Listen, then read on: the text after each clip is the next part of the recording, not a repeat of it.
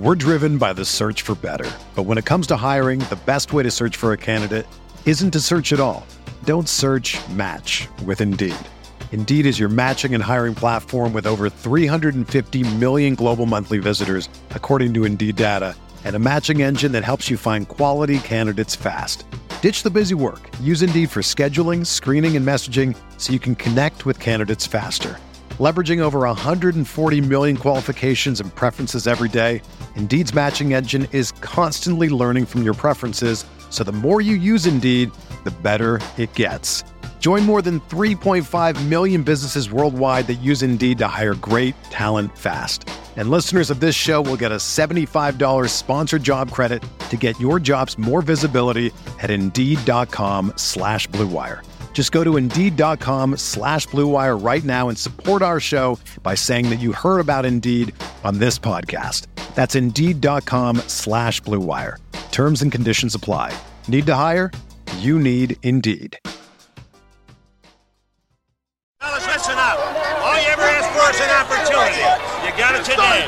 Where else would you rather be than right here, right now? The Rockpile Report with Buffalo Bills season ticket holder Drew Gear. Be aggressive. You have literally nothing to lose. You're a borderline football team. If I don't keep laughing about this stuff, my teeth are going to turn around and devour my brain. The Bills make me wanna.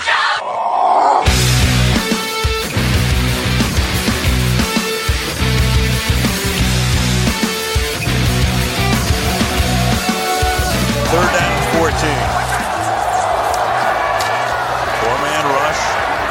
Hodges going deep into double coverage, and that will be White picking it off.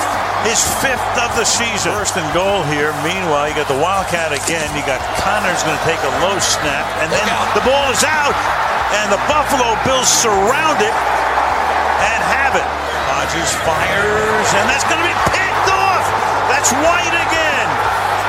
White with his second interception is forced out of bounds at around the 20-yard line. Going to the end zone. Picked off in the end zone. Jordan Poyer with the interception. Having to race to the line of scrimmage, reset the offense. Cost him a ton of time on 2nd and 18. Hodges signals deep downfield and throws, and that one is picked off in the end zone.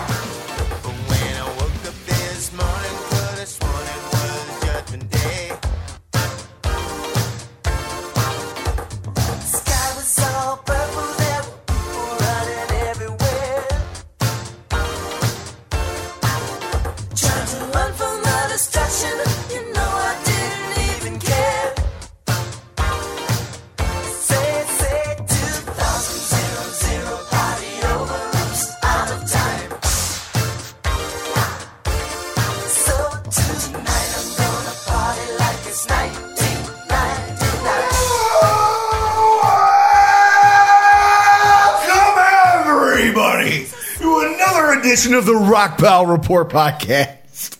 I am your host, Bill season ticket holder Drew Gear. That's my producer, Chris Kruger, and that was Al Michaels from NBC Sports with the call. Whoo! Chris! It is throwback week, ladies and gentlemen. So people, strap in, crack a beverage, because as Bills fans, we are absolutely partying like it's 1999. I mean, Chris, make no bones about it. It's been 10 years since the Bills last finished with a double-digit win total. 10 years has been 20. Like 1999. The Bills are a middling offense, but have the second scoring defense in the NFL. And they clinched a playoff berth on their own. There is no backing in for the 2019 Buffalo Bills. Chris, I'd love to open a beer, but I feel like it's more fitting that I honor my bet to you. Yeah, back in January, open that Seagram's Sangria. I felt like we were making the playoffs the way we finished out last year, and I really enjoyed our schedule, what it was going to look like. We didn't, at the time, didn't know when and where we were going to play everybody, but I thought we had a very easy schedule, and it showed. And we have 10 wins, dude. 10 wins. I'm not even going to chug this like I usually do with most Seagrams. I'm going to sip this and enjoy it, because for as terrible as this is, Chris, you know what's delicious? is talking about the 10-win Buffalo Bills. God, although that is pretty terrible. Good Lord. Let's just get right into this. Week 15 recap. The Buffalo Bills 17, the Steelers 10. Stats of the game. Josh Allen, 13 to 25, 52%, 139 yards, 1 touchdown, 1 interception, and a 65.2 quarterback rating. Nathan Peterman, Devlin Hodges. Duck Hodges. 23 of 38, good for 60%, 202 yards, 1 touchdown, 4 interceptions, and a 43.9 rating. Mr. Hodges, 11 passes of 10 or more yards downfield. 5 completions, 3 incompletions, and 3 interceptions. Pittsburgh's passing offense. The boundary wide receivers and number 1 tight end. 24 targets, 15 catches, 185 yards, 1 fumble, and 3 interceptions. All other players on offense, 12 targets, 8 catches, 17 yards. Devin Singletary, 4.1 yards per carry, 7 first downs. The team had 17 total. John Brown, 10 targets, 7 catches, 99 yards, 1 40-yard reception. Brown, over the 1,000-yard mark. First time since Watkins in 2015, and will finish with more yards. Bills defense, 5 total takeaways, 229 yards allowed. Pittsburgh's lowest of the season. Steelers, number 1 in sacks, held to 1 sack and 5 quarterback hits despite a high blitz percentage. Chris, for people who tune into Sunday Night Football to see explosive, offensive-driven games, they all probably went to bed at halftime, no?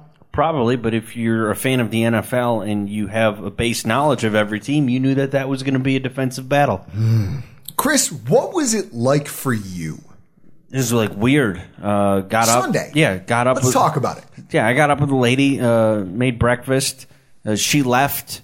I think I had 1 drink, and then I went to her place because we brought taco dip over to watch the game when we got a fight over lettuce. That was fun. Fights about lettuce. God, this Seagram's terrible. Yeah, me and her do. Because she claims that I threw the lettuce on the table instead of finger rolling it off back on the table, and we just started yelling at each other. And I was like, "You can fucking do this on your own. I'm going back in the living room to watch football. I'm too nervous for tonight." And I mean, something that you had to deal with, I had to deal with it too, is not cracking drinks too early and then it just spilling over into drunken rage during kickoff. Chris, I wildly underestimated how little NFL football I can watch without just looking to put a drink in my hand. It was rough. Sunday was one of those days where as the morning progressed, and then it went into afternoon, and that first year, the set of 1:00 games ended. My wife kept kind of walking around, and she's looking. She's like, "You're not having a beer yet?" No, I've got my eye. I kept saying, "I've got my eyes on the prize." But then that 4:00 slate of games came around, and my palms started to get itchy, and I'm like, God, I just want a beer. As my fantasy football team's just shitting out on me, I'm like, what would go really well with this is a beer. And I couldn't do it, Chris. Because again, I didn't want to be a belligerent mess when people showed up at our house to watch this game. I didn't want to miss what was the Bills on primetime TV. And then anxiety. Let's talk about that for a second, Chris. I'm not going to lie to you. I've only felt anxiety a few times in my entire life. Now, people who've gotten to know me throughout the course of whether they're listeners from the podcast or people who have just other podcasters who have gotten to know us over the years, the one thing everyone walks away from after meeting me for the first time is that the persona that I seem to give out over the air, it's not a shtick. I genuinely don't care about a whole lot of fucking things. I can count on one hand the number of times that I've ever felt anxiety. The day I proposed to my wife, and at that point, I didn't even know what it was.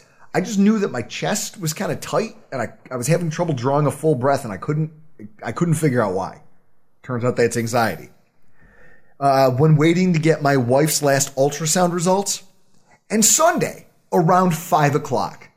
Chris, that's it. Those are the 3 times in my life where I've felt anxiety. That's proposing to a woman, your child, and Bills football. That's it. I mean, that is you. Because what else matters? Let's be honest. Nothing. For the first time in a long time, the Buffalo Bills played in front of the entire country on Sunday Night Football. I mean, Chris, it was electric. And knowing that they handled their business in front of everyone was even better. We set some firsts in my house during that game. First of all, Mark with a C and his wife became the first couple to lose their own individual Seagram's bets in the same night. My wife and I had our first, Chris, we've been together for 5 years, had our first legitimate fight about dinosaurs and whether or not velociraptors have wings. What were some of your moments from Sunday night that you walked away? Well, for starters, it was the fight I got into with my lady over lettuce. That's started my day right there. And then, I mean, at least for anybody that follows us on Twitter at Rockpile Report, more live gifting of you. That has to be like Trevor from Minnesota that came to our tailgate, tweeted at us and was like, "Is this happening right now? If so, I'm here. I'm so here for this." And it's got to be like a new thing going forward, is where I just gif you the entire. You're just exploiting my manic personality. It's worth it. Other people like it. And what happened after the game, Chris? What did you do when the game was over, the win was in hand? Well, I got to get up for work at 5 a.m. So yeah, and your lady escaped out the door. Split immediately. You almost Irish goodbye the entire room. Which would have been my preference, but I was with my lady, so she's Italian, and she has to say goodbye to everybody. Hey, it was nice seeing you. We'll see you again. Yeah, no, shut the fuck up and just walk out the door. Irish goodbye. It's the way to go. I was in bed within 40 minutes after the game. I wish, Chris, that I could say I was as lucky as you to have been in bed. And I wish my wife and my neighborhood, I wish everybody was in the same boat as you, because you all left me to my own devices after this massive Bills win. The Bills just clinched the playoffs and shit came off the rails. Let me walk you through what my night was like, Chris. You did text me that you were up until 3 a.m. and you ate the rest of the taco dip. That is not on your list of things here that you did. No. I made a list just so I didn't forget, because I don't want to leave any of this out, because it was a thing. First of all, I told my wife to go up and go to sleep. Go lay on the couch, watch TV, do whatever you want to do. I'm going to clean up after the party. I started listening to Prince's 1999, Chris. You heard it before you even got to leave. You heard it on the speaker, right? Yes, I did. So then I put in headphones so as not to bother my wife while she was trying to sleep. An hour later, she caught me dancing with 2 beers and just walked back upstairs rather than ask me what the fuck I thought I was doing. Chris, I went down a fucking rabbit hole of 80s music. And when I say a rabbit hole, Chris, I'm talking like Prince's catalog. Sussudio was on the playlist. Men at Work. You had synth horns, saxophones. Eddie Money got involved. I listened to the song Tarzan Boy by Baltimora. Yeah, a band nobody should know about. No one should know that band's name. But I listened to the song Tarzan Boy for at least a half hour straight. And at one point, I looked around and realized I had 3 open beers and I don't know where they came from. I was listening to the Top Gun soundtrack, which became the Ghostbusters soundtrack, which led me to watching the Ghostbusters movie while I was waiting for the game to be available for replay on Game Pass, Chris. Was this Ghostbusters 1 or 2? 1. Please. Out of the 2 of those movies, 1 is clearly the superior Ghostbusters. Chris, my night was anarchy. My wife went to bed, and I walked around the house with headphones on for hours. Well, yeah. And you also didn't have to go to work on Monday. No, I didn't. And thank God, Chris, because it was a shit show of the highest order. And also, Chris, I don't think I like the 80s, but apparently I have a problem. 80s very underrated for music. Very underrated decade for music. Apparently, when I get freewheeling with a beer in each hand, you turn a little synth keyboard on, and you got me. I'm hooked. But I'll tell you this, Chris, for as weird as that night got, I wouldn't change any of it for anything in the world. Let's talk about the game. Our game recap, and Chris, I got to start off with Josh Allen, who I've taken up to calling the Nerd Slayer. Do you remember Mel Kiper's iconic quote during the draft about Josh Allen? No, I just remember that he had him as his number one. Stats are for losers. Iconic quote from that hawk-nosed fucking old lady-looking piece of shit. But Sunday night, you have to imagine that he was out there somewhere watching Josh Allen's performance on national television and smiling a little bit, because that's exactly what he was talking about. Josh Allen's game wasn't the prettiest thing in the world in the stat sheet, but he was clearly the better quarterback on the field, despite what those nerds over at Pro Football Focus might have you believe. Chris, which, by the way, I'd like to give a hearty, kind of a Kirk Cousins-esque, "You like that? Do you like that?" to all of those dorks over there who have the balls to put into print that the Steelers were going to win that game because Devlin Hodges was a quote-unquote better quarterback than Josh Allen. Are you fucking kidding me? Well, if Devlin Hodges was any good, he would have been drafted. Ultimately, when the game was on the line, Josh Allen answered the bell. I mean, what more could you ask for? I can't say enough about this kid. And I know that sounds crazy considering how this season started. Me, here in this kitchen, screaming at Nate Geary. On our bye week. Oh my God, for almost an hour about the fact that Josh Allen would never be quote unquote the guy. I'm now sitting here wondering, listen, Chris, I'm trying to lose weight. I don't know if I have any more room for all of the goddamn crow that I have to eat. Box score, once again, ugly. You heard in this, Chris, atrocious. Your quarterback threw for 139 yards in a football game. Yeah, that's not good. And yet, he's also the engine that drives this team to its victories. And it happens in a lot of little ways. I mean, Chris, when you watch that very first possession and you see him throw, and one of the things Pro Football Focus and those dorks over there latched onto was this idea that kind of a made-up statistic that they now call interceptable passes. Turnover-worthy throws is what they call it. Oh, yeah, the first play of the game. Threaded the needle. He threads the needle through traffic to his wide receiver for a first down. Most quarterbacks would have gotten picked off on that throw. But Josh Allen has a fucking arm, and he knows it. And he trusts it to make plays, which ultimately can catch defenses off guards. It can. Then he runs in that touchdown, Chris, behind what looks at first glance like a handoff to the running back, which causes the linebacker to crash down into the wrong gap. And Josh Allen just strolls in for a touchdown. That's him being smart. Head on a swivel. He understands the mechanics of how this defense is going to attack him. And he uses his legs smartly. Far more than he ever did last year. Chris, last year, think about that Jaguars game. The most impactful plays he made in that win, which at the time we were like, that's a big win for this team, came when he just started running 20, 30 yards at a clip downfield. Now what you see is Josh Allen running behind the line of scrimmage, looking downfield to let his wide receivers make plays for him. I mean, you have to agree with me that it's good for his development, and it's proof of how far he's come just in 2 short years.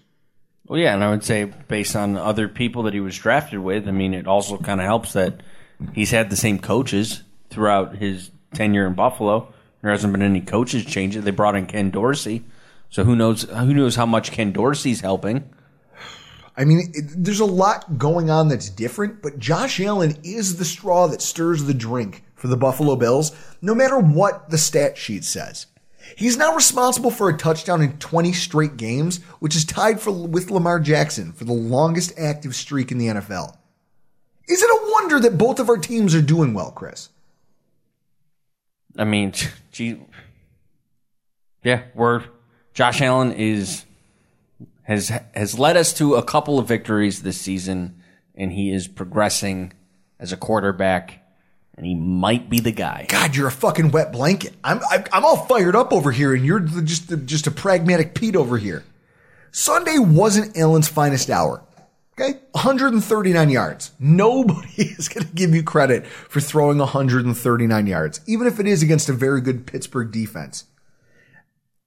But when the pressure was on, I don't give a shit what the box score watchers and the quote-unquote numbers guys who try to discount the human element of football think. Allen had ice in his veins. Chris, it's the fourth quarter. The game's on the line. The Steelers' patented pump-up song, Renegade, comes blaring over the speakers. Throughout the stadium's going apeshit. And you respond with a 40-yard completion, followed up a few plays later by a touchdown pass. And then you get everybody on the sideline dancing. Kind of like you after everyone left. Chris, Josh Allen isn't a Pro Bowl quarterback yet. But when, Chris, the quote that I like comes from The Walking Dead's Abraham Ford. When it's time to, quote unquote, lay your big meaties on the chopping block, it's time to put up or shut up. Josh Allen is unflappable. And that's something that regardless of what you put up statistically, you cannot discount. You can't quantify it, but you can't hold it against the kid either because Chris, how few quarterbacks have that? How many Bills quarterbacks who have led moderately successful Bills teams, the Tyrod Taylors and the Ryan Fitzpatricks of the world, when the game was on the line in the fourth quarter, we watched Ryan Fitzpatrick throw an interception in the end zone to end the game in New England. We watched Tyrod Taylor throw a pick in what would have been a comeback attempt against the Patriots. I mean, discount the fact they're both against New England, but the fact remains, when the pressure was on, when did our quarterbacks ever come through? And yet we're watching this young kid who is still learning how to be an NFL quarterback. It seems like he's got that fourth quarter clutch gene. He just figures out how to be the guy in the moment. He kind of like Tim Tebow. He figures out what the team needs and he gets it done. I mean, Chris, it's an amazing thing to watch unfold in front of you. And luckily for him, he's not alone because he's got guys around him that are helping, doing a lot of the heavy lifting. When you look at what the Pittsburgh D was, Chris, it was as good as advertised, and I was pumped to see that our offensive line was up to the task. The game was a slugfest. Drive by drive, punt by punt. Each team was trying to figure out who was going to be the next one to break. That was largely because while the coverage groups for the Steelers are opportunistic, their front seven is probably the best part of their defense. Everyone was in trouble, Chris. TJ Watt, as advertised, was the most visibly disruptive player of the game. He's in on tackles. He's forcing fumbles, creating pressure. He was everywhere, Chris. Yeah, I mean, TJ, there's a GIF that I've seen on Twitter of a play where he came back to tackle Josh Allen, and you could see him just going for that punch out, trying to knock that ball, and Josh Allen just moves the ball ever so slightly, and he misses, and he goes like right between Josh Allen's arm and body and misses the ball. I mean, TJ Watt is an animal. He was just all over the field. Well, very noticeable. To your point, forcing turnovers. He's responsible for the Singletary fumble. And then you think about just what he was doing against the run. Not just chasing the quarterback, but also chasing down running backs from behind, forcing running backs back inside when we tried to bounce it out to his side. Play over play, the most noticeable player on the field for Pittsburgh. Cam Hayward, NFL veteran. He's the heart and soul of the Pittsburgh defense. The guy was almost unblockable throughout the game. Chris, anytime we even tried to give our tackles help with tight ends on the edge, he just tore them apart. It was like watching a grizzly bear operate. And yet, somehow in the face of all this, neither of them, along with Bud Dupree, who used his speed specifically on Deion Dawkins. Deion Dawkins really was given some fits over the course of the game by Bud Dupree and his speed off the edge when it came to pass rushing. But none of it was allowed to wreck our game plan or keep the offense from putting up 17 points. And Chris, I think we have to toast them in that. Watt spent a lot of the game working on offensive tackle Cody Ford, who I've got to say I'm becoming more and more impressed with. Ever since, think about it, when Nseki went down, he's had to square up against the following. Von Miller from Denver, DeMarcus Lawrence from Dallas, outside linebacker Matthew Judon from Baltimore, and now TJ Watt. Again, some of the most premier pass rushing threats in the NFL. Over that span, he's from one play to the next, he may falter, but then he'll win a rep, he'll lose a rep, he'll win one like going away sometimes. He never seems to be glaringly overmatched, even if his technique is lacking a little bit. I'm thinking about the play where Watt blew right by Ford to the outside. Ford just didn't get off the snap quick enough, and Watt just beat him right around the corner, which was compounded by Dawkins on the same play being beat by Bud Dupree. But that's going to happen when you're playing just premier talent at the defensive end position. And yet, snap over snap, when you look at the game in its entirety, Cody Ford more than held his own. Which, Chris, could you say the same thing about him early in the season? Probably not. And then you think about what they were able to do up front just as collectively, as an offensive line against that defensive line of the Steelers, in terms of letting the ground game get going. They stabilized the offense. They kept Josh Allen healthy. They kept him safe. One sack, Chris. One sack against all of that pressure. That's incredible. Our offensive line played. They did a phenomenal job. Yeah, and it's... they did a great job against, Pittsburgh's, front seven. And, when you're playing that well, you're obviously going to be making some pretty good blocks for Devin Singletary to make some unbelievable cuts. Well, and that's it, Chris, because if there was anything that made this a game, you take away the one catch by John Brown for 40 yards, that means that Josh Allen threw less than 90 to everyone else. And even John Brown on different plays. The passing offense wasn't, he scored a touchdown. They moved the ball effectively when they had to. But it was Devin Singletary that really stabilized things for us on the offensive side of the ball.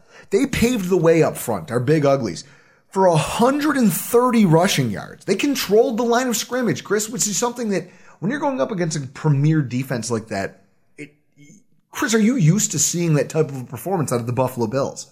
No. Maybe when I was a kid. Think about Devin Singletary. Look at his night. Him in particular.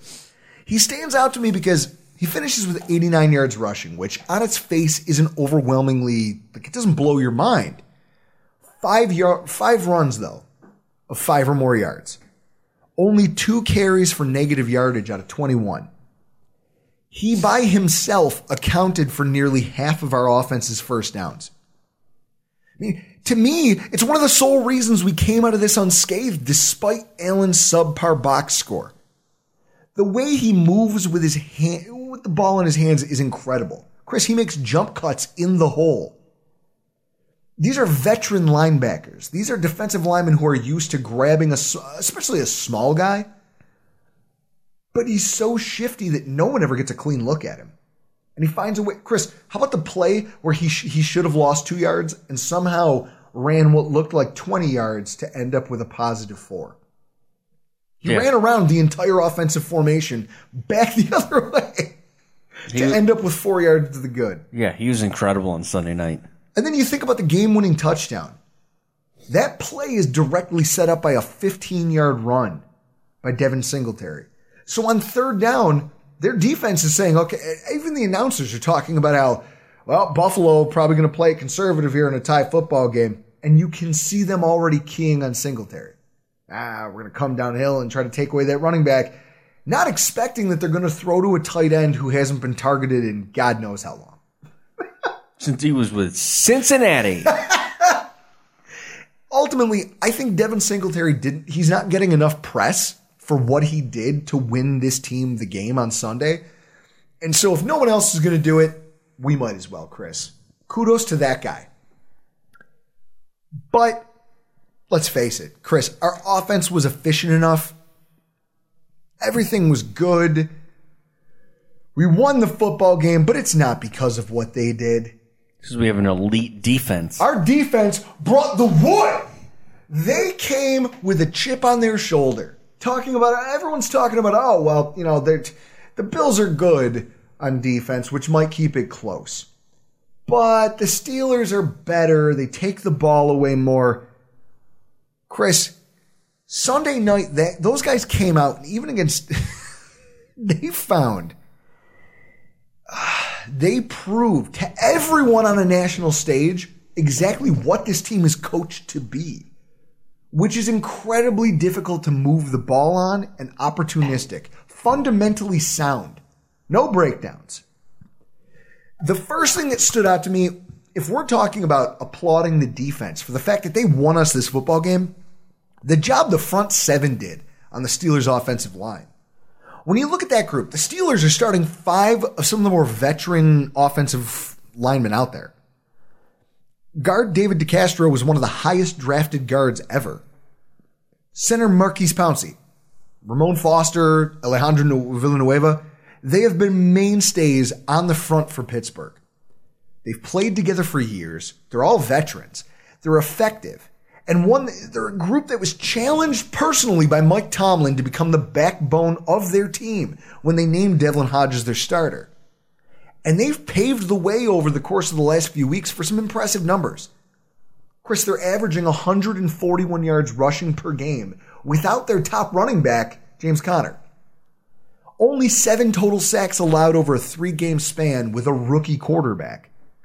And they've allowed the offense to average 17 points per game, which, Chris, if I told you didn't have your number 1 running back, you're starting an undrafted free agent rookie quarterback, would you see 17 points a game? It's something that's feasible. For Pittsburgh, no. It does not sound like... For anybody. That's a tall order.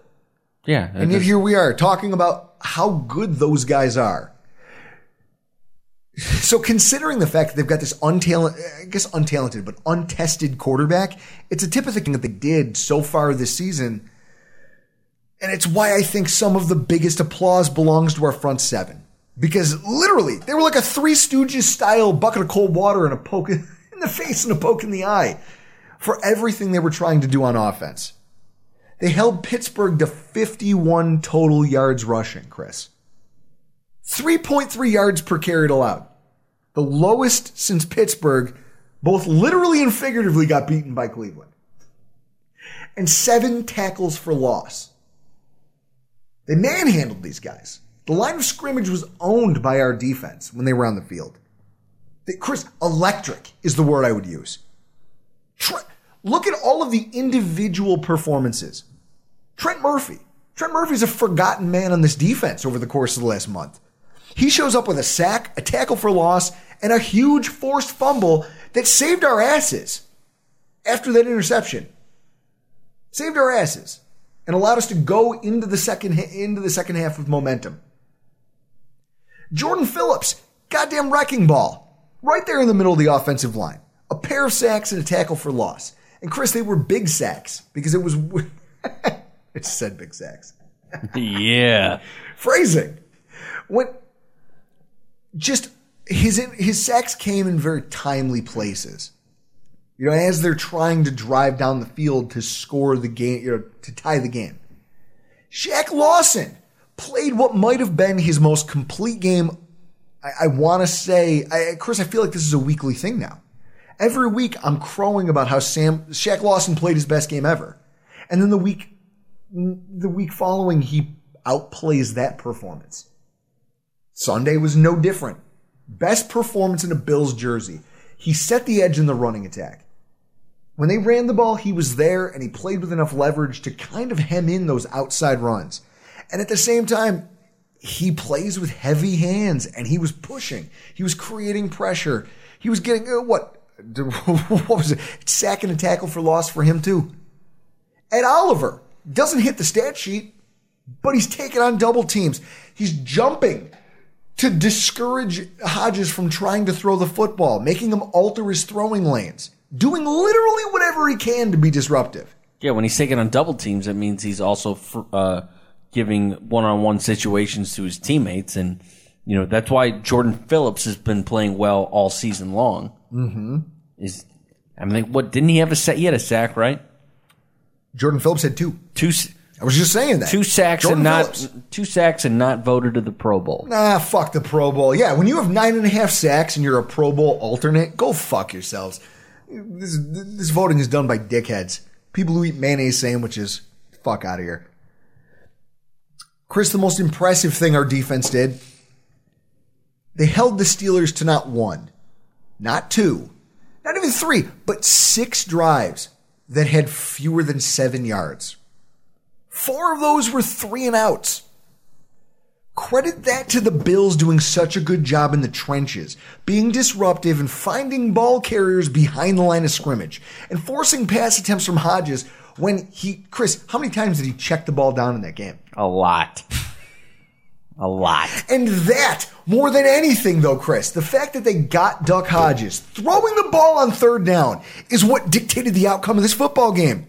We got to watch that Cinderella that everyone's been quacking about. People had fucking duck hats in the stands, and he turned into a pumpkin in front of everyone in the country. We talked on this show last week about how skeptical I was about Duck Hodges, and how for all the love that these nerds were piling onto him for his impressive statistical accomplishments, he was never being asked to, Chris, win the game, so much as he was just being asked to go out there and don't fuck it up, don't turn the ball over, and just be what I want to call it is, if I can quote it, is opportunistically aggressive. Well, Mike Tomlin said that a couple weeks ago when play action. When they benched Mason Rudolph. He said, "Oh, I know Devlin Hodges won't give the other team the game." Well, that's what you did on Sunday night. Well, and here's the thing: the way this plays out is that the Bills did such a good job in the front 7 shutting down the run. Chris, they've been averaging over 141 yards a game. Yep, running the ball 30, 40 times a game. Now, you can't move the ball on the ground, which means you have to make Devlin Hodges a quarterback. Devlin Hodges has to win you this football game. Yeah. Their offensive coordinator was forced to task Hodges with throwing into one of the NFL's best secondaries to the tune of 38 attempts. That's just 2 throws shy of his previous starts combined. 2 games, Chris, and you're going to make him throw more than you did in those 2 starts? That by itself is courting disaster. Yeah, you don't want a rookie undrafted quarterback throwing 38 times in a game. And exactly like we predicted during last week's show, putting the game on Hodges' shoulders was a fucking disaster. Because it was a giant mistake. We talk about Mike Tomlin being a good coach, but I'm sorry, a good coach doesn't, you know what your strengths are. You don't let that happen, right? Correct. I mean, here's the thing that's, I think, even more glaring. When you watched Hodges play, you realize that as an undrafted rookie without a lot of experience, he's good at a couple things. Throwing short accurately. Behind the sticks. And he only really has a rapport with a couple guys. I mean, look at his target selection. Of his 38 attempts, 24 of them went to the same 3 players. James Washington, Deontay Johnson, and tight end Nick Van Ette. So that's an inexperienced quarterback throwing to an inexperienced pair of boundary wide receivers and a tight end who just joined the team halfway through the season, who all have the misfortune of having to work against Matt Milano, Trey Edmonds, the tandem of Levi Wallace and Kevin Johnson on the outside, and Tre'Davious White. So when you look at it through that lens, no one should be shocked that his night went to shit the second they put the ball in his hands and asked him to win the game. He kept trying to challenge the best members of one of the best secondaries in the entire NFL, and he paid for it dearly. On his way to throwing to those 3 players, all 3 of his interceptions happened. Well, 3 out of his 4. There was the one to Kane in the end zone that I don't even know what he was looking at. Which, Chris, hilariously, did anybody else see this? After the Deion Kane, the intended pass for wide receiver Deion Kane in the end zone, I think it was the first pick. Poyer makes the interception. And you watch a player from the Pittsburgh Steelers do what looks like the saddest, slowest somersault that anyone's ever seen. Just in the middle of the end zone for no reason. And I started laughing. I was like, whenever anything goes wrong, that's how I'm going to leave the room from now on. I'm just going to slowly somersault my way out. It was for no reason. No one touched him. No one was around him. It was like he was going to his knees so aggressively that it just turned into a tumble.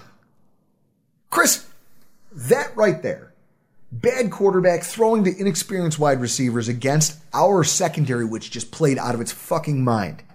That's what sealed the game. And I guess leads me to my biggest takeaway of the night. If you're watching that football game, if you're another coach, you're walking away thinking to yourself that we have to be damn good if we're going to threaten that defense. And if we're not, then we better at least be smart. And if you're not both, you're in a lot of fucking trouble. I mean, Chris, tell me that secondary didn't just put on a show for the entire country. It did. We have the best defense, I think, in the NFL. And we may have a shot in the playoffs, depending where we're seated, to get maybe one win in the playoffs. Our defense is that good. Now, we always crown a hero of the night. I mean, I feel like this is a foregone conclusion, but tonight's hero has to be cornerback Trey White. Do you know who the real heroes are? The guys who wake up every morning and go into their normal jobs and get a distress call from the commissioner and take off their glasses and change into capes and fly around fighting crime. Trey White, 2 picks, and now a Pro Bowl selection, which isn't, nothing to... Chris, he's been snubbed consistently to this point in his career by national media, national fans outside of Western New York. Sunday, everybody got to see what we've known for years. Trey White is one of the premier cornerbacks in the NFL. So are you surprised that he was voted into the Pro Bowl today?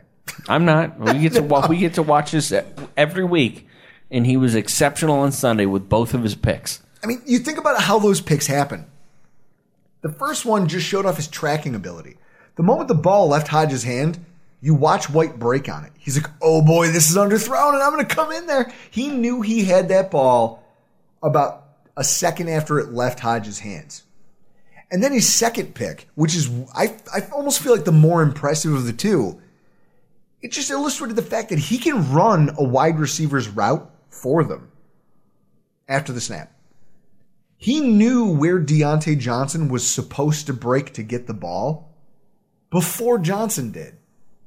And he just shows up and grabs the ball out of the air and starts running down the sideline. Yeah, he mentioned it in his post-game interview on BuffaloBills.com. He just trusted what he said. He trusted what he was seeing during the game. That was the route, and that's why he jumped the route. I mean, that pick set up our game-tying field goal, Chris. Everything the guy does is impactful. That's it. He's everywhere on the field, and he set the tone for the rest of the secondary. Maybe now, Chris, people will find. I mean, we saw it. He got voted into the Pro Bowl finally after all these years. So who knows? Maybe now he's finally going to get some of the national recognition that everybody here in Buffalo already gave the guy for being one of the game's premier corners. And we got to pick a 0 for every game. And I've seen some outlets out there who are saying, well, the Bills qualified for the playoffs and everything's good, so we shouldn't do it. Well, fuck you. This is the pettiest Bills podcast on earth. And I swear to God, we have a 0 every week. This week's 0 is wide receiver Cole Beasley. Wow, you suck at this. 6 targets, 1 catch for 6 yards, and a tipped ball that resulted in a pick? Chris, it's like Home Alone, Buzz, your girlfriend. Woof.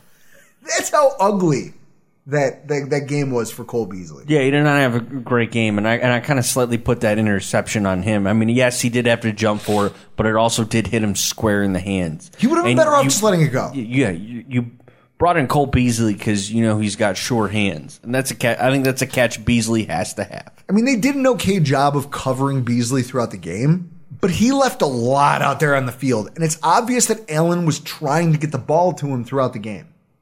I mean, he sees Beasley as one of his guys, one of his go-to receivers. And the fact that the Steelers defense was able to neutralize him and almost make him a weakness of our offense. I mean, kudos to them. And I mean, Cole, Chris, he's been on fire lately. So I'm inclined to let it go. But if we're going to make it any farther than the 2017 Buffalo Bills did, we're going to need all hands on deck, and I can't have another night like that. Especially not from a guy who's viewed as one of our biggest playmakers. Final thoughts. Chris, as one might expect, there has been a solid amount of just national buzz about the Buffalo Bills in wake of our victory. I think the Buffalo Bills have the best defense in the NFL. They have the second best scoring defense, and they also, opposing quarterbacks, have the second lowest passer ratings. And again, just got enough with Josh Allen's arm to just make things interesting. Now, there are ceilings to almost every team not named Baltimore and San Francisco in the NFL, but I think they've earned their spot. Listen, they've won 4 of 5 games. Their only loss is to the Ravens, and they were very competitive in that game. So it's time to give the Bills and the Bills Mafia some credit. Number 9. It's Colin Cowherd from his show The Herd on Fox Sports 1. Colin Cowherd isn't the only one giving the Bills props. Good Morning Football, Peter Schrager. Jim Rome, from over there, what is he, CBS Sports. People everywhere in the national media in the wake of Sunday's win are taking notice of what I think everybody here in Western New York and around the world, Bills fans everywhere. Anyone who's shown up at the stadium with me every single week so far this season already knows. The 2019 Buffalo Bills have been unlike anything that we've witnessed in a long, long time. What makes them stand out so much by comparison to decades worth of teams and a half dozen other staffs and rosters, it's bigger than any one game or any winning streak or just some temporary accolades you might try to shovel onto them. I think it's McDermott. McDermott is the reason that this is different. Yeah, the culture is a little bit different than what we previously had with Dick Geron, Greg Williams. I'm not going to name everybody, but... Chris, when you go back to when the man was hired here, he wasn't the flashiest name on the market, but he wowed the people over One Bills Drive to the point that they brought him in here and made him our head coach. First-time head coach. You're talking about rebuilding a program. You've got a reasonably new ownership group who just got burned on their first head coaching hire. They turn to this guy. And he comes in here and he's just very unassuming. I don't want to say soft-spoken, but he's measured. He's not what you got used to. He didn't have the emotional responses of Doug Marrone. He didn't bloviate the way Rex Ryan did. But he carried a weight that Chan Gailey never could. Just an air about him. An assertiveness, but unspoken assertiveness that no other Bills coach in his weight kind of had to him. But you said to yourself, well, he's just another guy. He's just one more guy that the Bills have hired to come in here and do a job. And then he gets us to the playoffs. Very first season. In an up and down year that was just crazy statistically. It's an anomaly that we made it that year. Well, I don't know if he took us to the playoffs as much as we backed in. Yeah. But when you watch what he's done with this team and with the talent he's cultivated and the way they're coached, what you're seeing is his brand of quiet but resolute confidence. And he's slowly, Chris, I want to call it inexorably, started to accumulate firsts for this team. Chris, he's given us in 2019 our first 6-1 road record since 1964. Our first win on Thanksgiving since 1966. Our first Sunday Night Football victory since 2000, which at the time was still owned by ESPN, not NBC. Our first earned playoff berth since 1999. And our first 10-win season since 1999, which I did tweet out that picture of me from 8th grade. Chris, in 1999. 1999, 8th grade. You were rocking a bowl haircut. Yeah, it was hot. You were in 8th grade. It was hot. Yeah. Jesus Christ. It was Georgia. What do you want me to do? I guess as long as you weren't eating mayonnaise sandwiches, you'll be fine. But I think the thing that's most impressive is here's a guy who's broken, Chris, long-standing records. And it's almost embarrassing to see that they were records in the first place, or that they were accomplishments.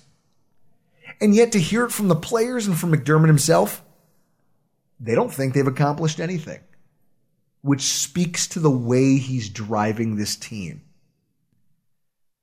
Chris, doesn't a group like this, led by a fearless quarterback with ice in his veins, who's willing to put his body on the line in order to get us a W, and a coach like McDermott, who doesn't embrace, he doesn't accept failure, but the way, this quiet confidence that he walks around with and that this team just seems to carry with it, regardless of what happens from one week to the next. Doesn't it make you question the boundaries of what is and isn't possible just a little bit? I mean, coming into this season, I don't even know if we talked about it on the show, but it felt a little weird because this was McDermott's third year. And usually with prior coaches, it's, third year, he's going to be on the hot seat. Never once since August have I felt at all that McDermott was on the hot seat. No. And he's coached, but there again, even if he was, I don't think you'd ever know it. I feel like he'd approach his job the same way he is now. Chris, he's reshaping what this franchise is known for, what it's capable of. I mean, Chris, I've already heard people out there chalking up our next game as a loss because of the history involved with us. New England and Foxborough. It's never gone well. They've always been perceived as our big brother. Why should that change? Yeah, Chris, this is a team that spent 2019 cruising past milestones. So with that in mind, I just have to ask you one question. Why not a couple more? Why not? And to that, I ask you to raise a fucking glass. And I will open a fresh one. Damn straight. Let's go. And so it's with that, folks, with that in mind, that we launch into this week's AFC Playoff Picture Recap, Week 16. Oh my God! Okay, it's happening. Everybody stay calm. What's the procedure, everyone? What's the procedure? Stay calm! Wait. Everybody calm down! That is exactly what it's like, Chris, because we're fucking in. We're in the playoffs. Fill your hand, motherfucker. Delicious. As I just knock you. I'm sorry. I'm just a little fired up over here. Yeah, we're in the playoffs with 2 weeks to go, and we don't know what to do. I don't know. I have to find a way to maintain my composure like Will Ferrell in Old School. And Chris, we're in the postseason. What's going through your head right now? Does it feel any different knowing that no matter what happens, we'll be watching football after Week 17? It's insane. It feels weird. I don't know what to do with my hands.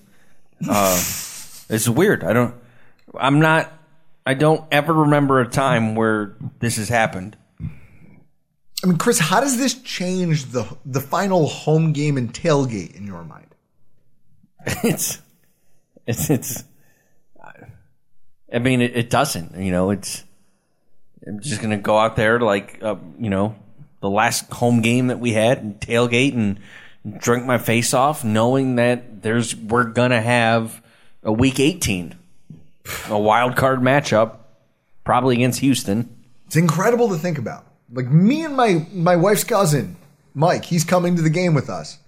He was like, oh, we got to get cigars and we got to get some good music on tap. And he's running down a list of how great the tailgate has to be. And in my head, is he bringing Scotch whiskey? Probably. And in my head, Chris, he's got the collection. Yeah. He's been to Scotland. He came back with over $1,000 worth of Scotland's finest scotch. But the fact is, it's going to be weird going into this final stretch of the season without any negative consequences. Chris, there's everything out there still to achieve, but nothing to lose. We're in the big dance. There's almost no reason for us as a podcast to continue hashing through the playoff picture, right? Wrong. Because we are the pettiest Bills podcast in existence, and I just can't help myself.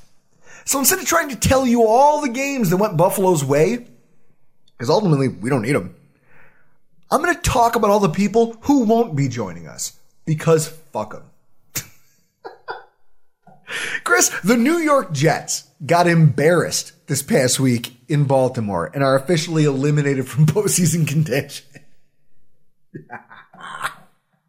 Chris, the highlight of the game isn't anything that happened on the field, but an argument between Sam Darnold and head coach Adam Gase that left backup quarterback David Fales with this horrified face, looking on, listening to the two of them fight, almost like mom just got called a by dad at the dinner table.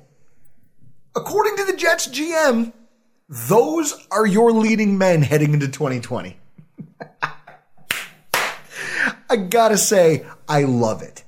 I love it. Give me all the Adam Gase in New York City.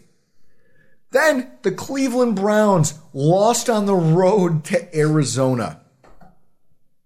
Remember all that tough talk, Chris, coming out of just every national outlet everywhere during the offseason? The hard land. That the Browns were Super Bowl contenders. Baker Mayfield was a goddamn celebrity. Yet to quote Stephen A. Smith, he's got more commercials than he does wins this year. So it's fitting that the Cleveland Browns went on the road and got embarrassed by the similarly mediocre Arizona Cardinals. Chris, you were there with me when we saw what might have been the highlight of the game. Both Jarvis Landry and Odell Beckham head down after just a brutal interception by Baker Mayfield.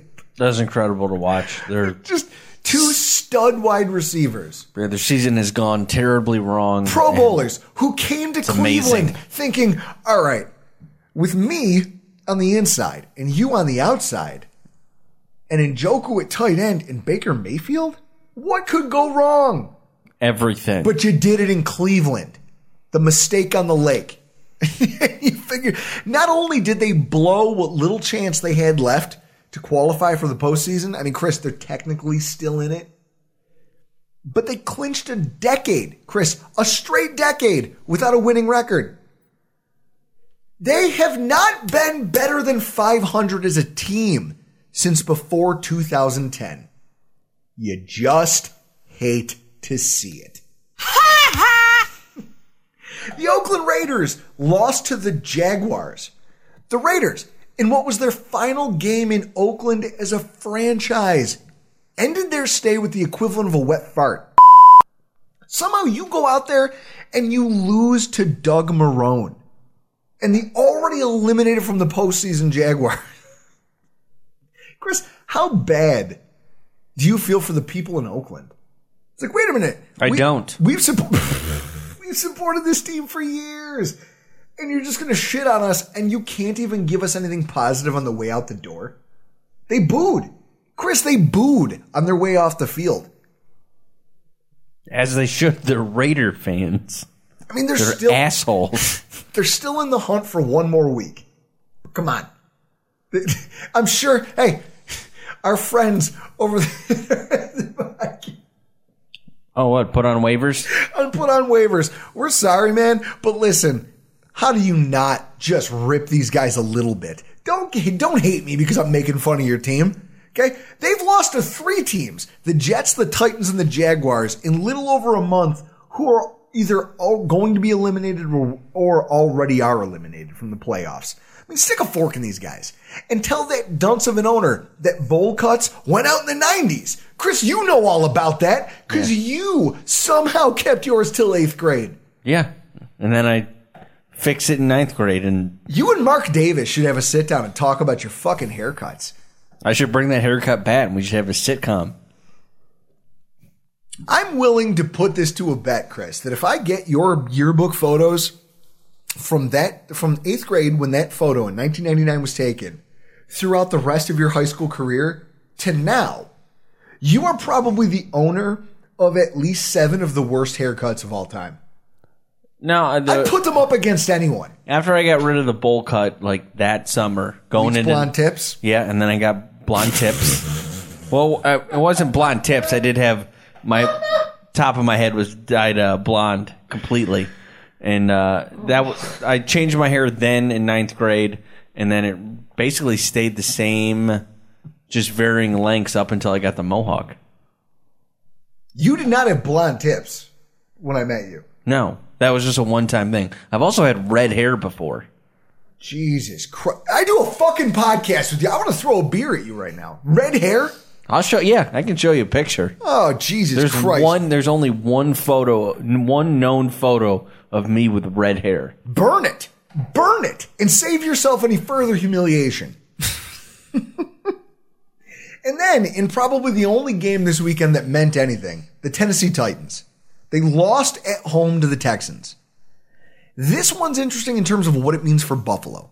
The Titans losing to the Texans was big for us because it provides some clarity as to where we could potentially be headed for the wild card round. Chris, even just thinking about, oh my God. I was going to say, we could go in the wild card round so long as we don't win the AFC East. And just thinking about it got my palms a little sweaty. Like at a high school dance when you're going to ask a girl to dance for the first time. Mm-hmm. Jesus. By losing, the Titans gave the Texans the odds to win the AFC South. I mean, essentially, the Titans have to win out and get help. Based on the way things have played out around the league and the schedules left, it's safe to assume that one of 3 things could happen here. The Bills improbably win the division and host a playoff game. Chris, I'm not even going to break down the mechanics of what that would take because for my own sanity, I have to try to convince myself that that's not going to happen. I have to. I mean, I signed us up for our tickets, but I have to believe just to maintain sanity that that's not going to happen. The Texans win out or at least go 500 over the last 2 games, and they win the division. When you look at the seeding, it's likely that the Bills would travel to Houston for their playoff game, my father's old stomping grounds, to take on the winner of the AFC South. In reality, us playing whomever comes out of that division is probably the most likely of scenarios. But there's a third one here that's incredibly interesting to me. And everyone keeps telling me that I'm crazy for trying to talk about it. The Bills beat New England while Kansas City and Houston win out. The Patriots would lose their bye in the first round on tiebreakers to Kansas City. And that could result in a grudge match for the Buffalo Bills in Foxborough, with the New England Patriots making their first appearance in the wild card round in literally a decade. Chris, they haven't had to play in the wild card round since 2009. I will take that third one because I would love to knock the Patriots out of the playoffs. Chris, the last time that they had to play in the wild card round, they lost to the Ravens. I'll never forget it. Ray Rice. Ray Rice. This is before he hit women. 80-yard touchdown run. Well, I mean, technically he hit women that day because those guys played like a bunch of bitches. I'm sorry. I'm sorry if that's offensive to some of our listeners. I'm just saying, 80-yard run right out of the gate. Set the tone for the game, and the Ravens never looked back. Fuck Tom Brady. It was one of the happiest days of my whole life, watching them get shit stomped. It was amazing. With that said, when you consider the state of them, you'd almost call the Patriots, which sounds crazy, the least dangerous team in the postseason right now. Chris, when you look at what they're accomplishing, when you look at what they're doing on offense and defense combined, wouldn't you say that there are far more threatening teams for the Buffalo Bills in this postseason? Yeah. Wouldn't you almost want the Patriots in the wild card round? Yeah, that would be fun to have them in the wild card round. Okay. Well, if you want to get there, it means that you got to take care of business this weekend. And that leads us to our Week 16 preview. Buffalo Bills at the New England Patriots. The time, 4:30 p.m. Eastern Standard. It's only on NFL Network. So if you're planning on watching this somewhere that doesn't have an NFL Network, boycott. Do whatever you got to do. I don't know. Break up with your girlfriend. Move out. It's all I can tell you. The place, Gillette Stadium, Foxborough, Massachusetts. The weather. Chris, elements are probably not going to play a factor in this. Everything I've read said it's going to be about 36 degrees with a 0% chance of precipitation, 3-mile-an-hour winds. The call. Chris, this has to excite you as a dude who loves talking about broadcasting. I know. Mike Tirico and Kurt Warner will be on the call. That when have those two ever even worked together? Yeah, when they do stuff like this on NFL Network towards the end of the season, you have those like the Saturday games because it's only on NFL Network. So I think they have. I think NFL Network has some kind of agreement with like NBC to where they can use Mike Tirico. I think Mike Tirico technically left NBC and went to. He left ESPN to go to NBC. Oh, okay, that's what it is. Yes, and then the line right now. I miss him. And then the line. Not lie. Yeah, I miss him on Monday Night Football. And then the line right now, according to my Yahoo Sports app, is New England minus 6.5. So the Bills, having already clinched a playoff spot,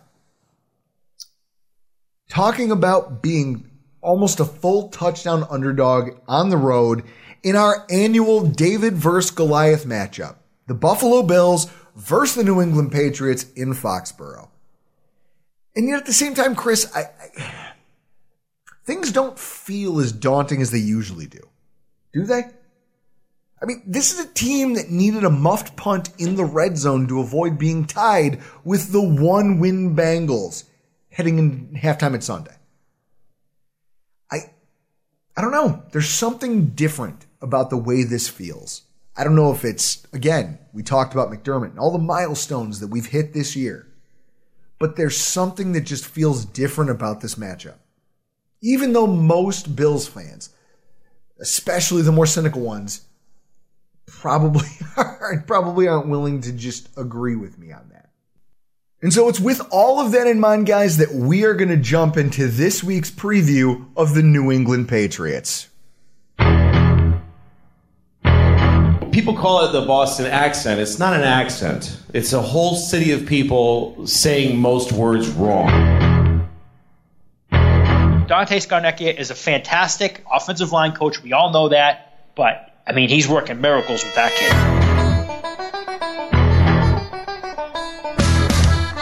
Mr. Simonelli! Ladies and gentlemen, Christian Simonelli making his first in-season appearance on the Rockpile Report podcast. Sir, how are you doing? I'm doing excellent. First in-season appearance as a married man, by the way. I know. I was going to say, we missed you last time. You were off getting hitched. I know Chris is already shaking his head as I bring it up. Yeah, no. You can do a whole lot better things with your time, as far as I'm concerned. So how was the honeymoon? Fantastic. It was wonderful. We went for 2 weeks, and it was great. It was a real nice, well-needed break after all the crazy, run-up to I'm the sure. big day. So, I mean, it really is insane. I mean, we didn't go on a honeymoon. We took a cruise afterwards, but it was one of those things. The run-up to the wedding almost exhausts. Like it's exhausting. It really is. Especially, luckily for me, I didn't have to do a whole lot. My wife, she's a saint. She took care of a lot of it, but man. Hey, it really is, especially, for us, the wife ended up getting walking pneumonia. Jesus. And so that was interesting. The final couple of weeks, she developed that, and but she was a trooper. She got right just in time for the big day, but yeah, it was a crazy couple of weeks before the wedding, getting everything together. Now I've got to ask the question: when you were on your honeymoon, massages, couples massages. I mean, was that a thing? I mean, I hear you New Englanders are into that kind of stuff. Hey, absolutely. We hit the best massage parlors money could buy. Well, that would separate you from Robert Kraft then, sir. That would separate the best money can buy. And I mean, I know we're doing this over Skype. You're doing it from your phone. You're not watching us right now, are you? I mean, I know how you guys are with that kind of stuff. I know how you guys can be with this kind of stuff. Nope. I'm good. I don't have any illegal views of the field or press box or room or anything. Nothing at all. So I guess this is where I want to start with just a general question. Does it ever get tiring as a Patriots fan who wants to really enjoy the things that his team accomplishes, that every time you seem to turn around, they've found a way to step into another pile of proverbial dog shit? Yeah, it sucks. I mean, I'm not going to lie to you. It does. It sucks. You get distracted, and you know what really aggravates you is that you guys live on social media, I live on social media, and just all the crap that comes out that, you know, just tries to knock the team down, tries to knock the coach down. And what really bothers me about all this crap is that years ago when Belichick was asked by Kraft, you know, well, how much of advantage did this get you? And he said, less than 1%. And Kraft turned around and said to him, well, then you're a real schmuck. So that in itself, when you hear something like that as a fan, it's like, you know, what are we doing? And by all accounts, this one seems like an honest mistake. This one not so bad. Doesn't matter. Well, that's it, because unfortunately in the court of public opinion, I mean, Bills fans have hated you guys for a long time. But I feel like nationally there's a fuck the Patriots movement, which I have to say, I'm not going to, you're not going to see any tears from me. You're not going to see any tears from me. But it's one of those things where you, from just one fan to another, you have to look at it and you got to say, man, what, at what point does it just become demoralizing as somebody who wants, you just want to watch your football team. You know that your team is good. You know everything that your team has accomplished. But every time you turn around, there's something else. And that just has to be such a pain in the ass. Not just like the taping and Deflategate and, you know, Aaron Hernandez. It's, you know, the biggest thing really locally that's really gotten a lot of airtime since the summer has been Brady and his contract situation, and really just being in a final year, and not, you know, not going to be tagged. He's going to be able to test the market for the first time in his career as a New England Patriot. And you say, hey, you don't owe us anything. You gave us such an immaculate, fantastic run, 20 years. But that's really been dominating a lot of the conversation locally around here. Like, you know, the Krafts really going to let him go. And there's a part of your brain that says, 42 years old, I don't care what he does for exercise and what he doesn't eat. And then there's the other part of your brain that says, geez, does he have one more in him? Does he have, you know, another 2 years in him? And then there's the other part of your brain that says, all right, it's time to turn it over. Let's see what the next phase of football in New England is going to be.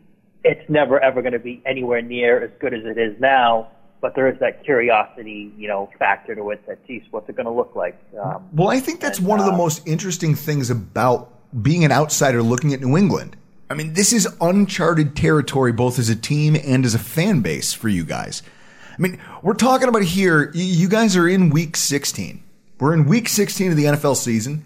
You guys have a fantastic record, but it has to feel a little more hollow than usual. No? I mean, you've got a stumbling offense, a rotating door at the kicker position, which is really disconcerting for a team that seems to pride itself on always having its ducks in a row. And a 1-3 record versus teams currently in the playoffs, which, I mean, that win against Buffalo, that was it was narrow. Even their one victory wasn't guaranteed until the last, minute and a half? So with that said, what does it feel like from a fan's perspective, just trying to take this all in? It probably makes you want to take a 2-week vacation to Bora Bora. Yeah, it does. I just think that when you are a fan of this team and you know what playoff football looks like and you know what a good team looks like, and you look at this season, what's the Patriots' best win of the season? at the Eagles, and home against the Cowboys. When you look at their schedule, those are actually kind of their best wins. And then you go back to the Buffalo game. 4 turnovers in that game and a blocked punt to win. Your offense did nothing that day. The Bills' defense absolutely, stifled you. And the Bills ran on you that day as well. So you really do look at it and you say, everything around here for the homers is the record narrative of, hey, 11-3, and the defense looks great. Yeah, wonderful. Defense looks fantastic, which is the real shame of it. They're having an historic year. It's a shame that it's going to go to waste because the offense. Let me tell you something right now. I'll be very clear when I tell you this.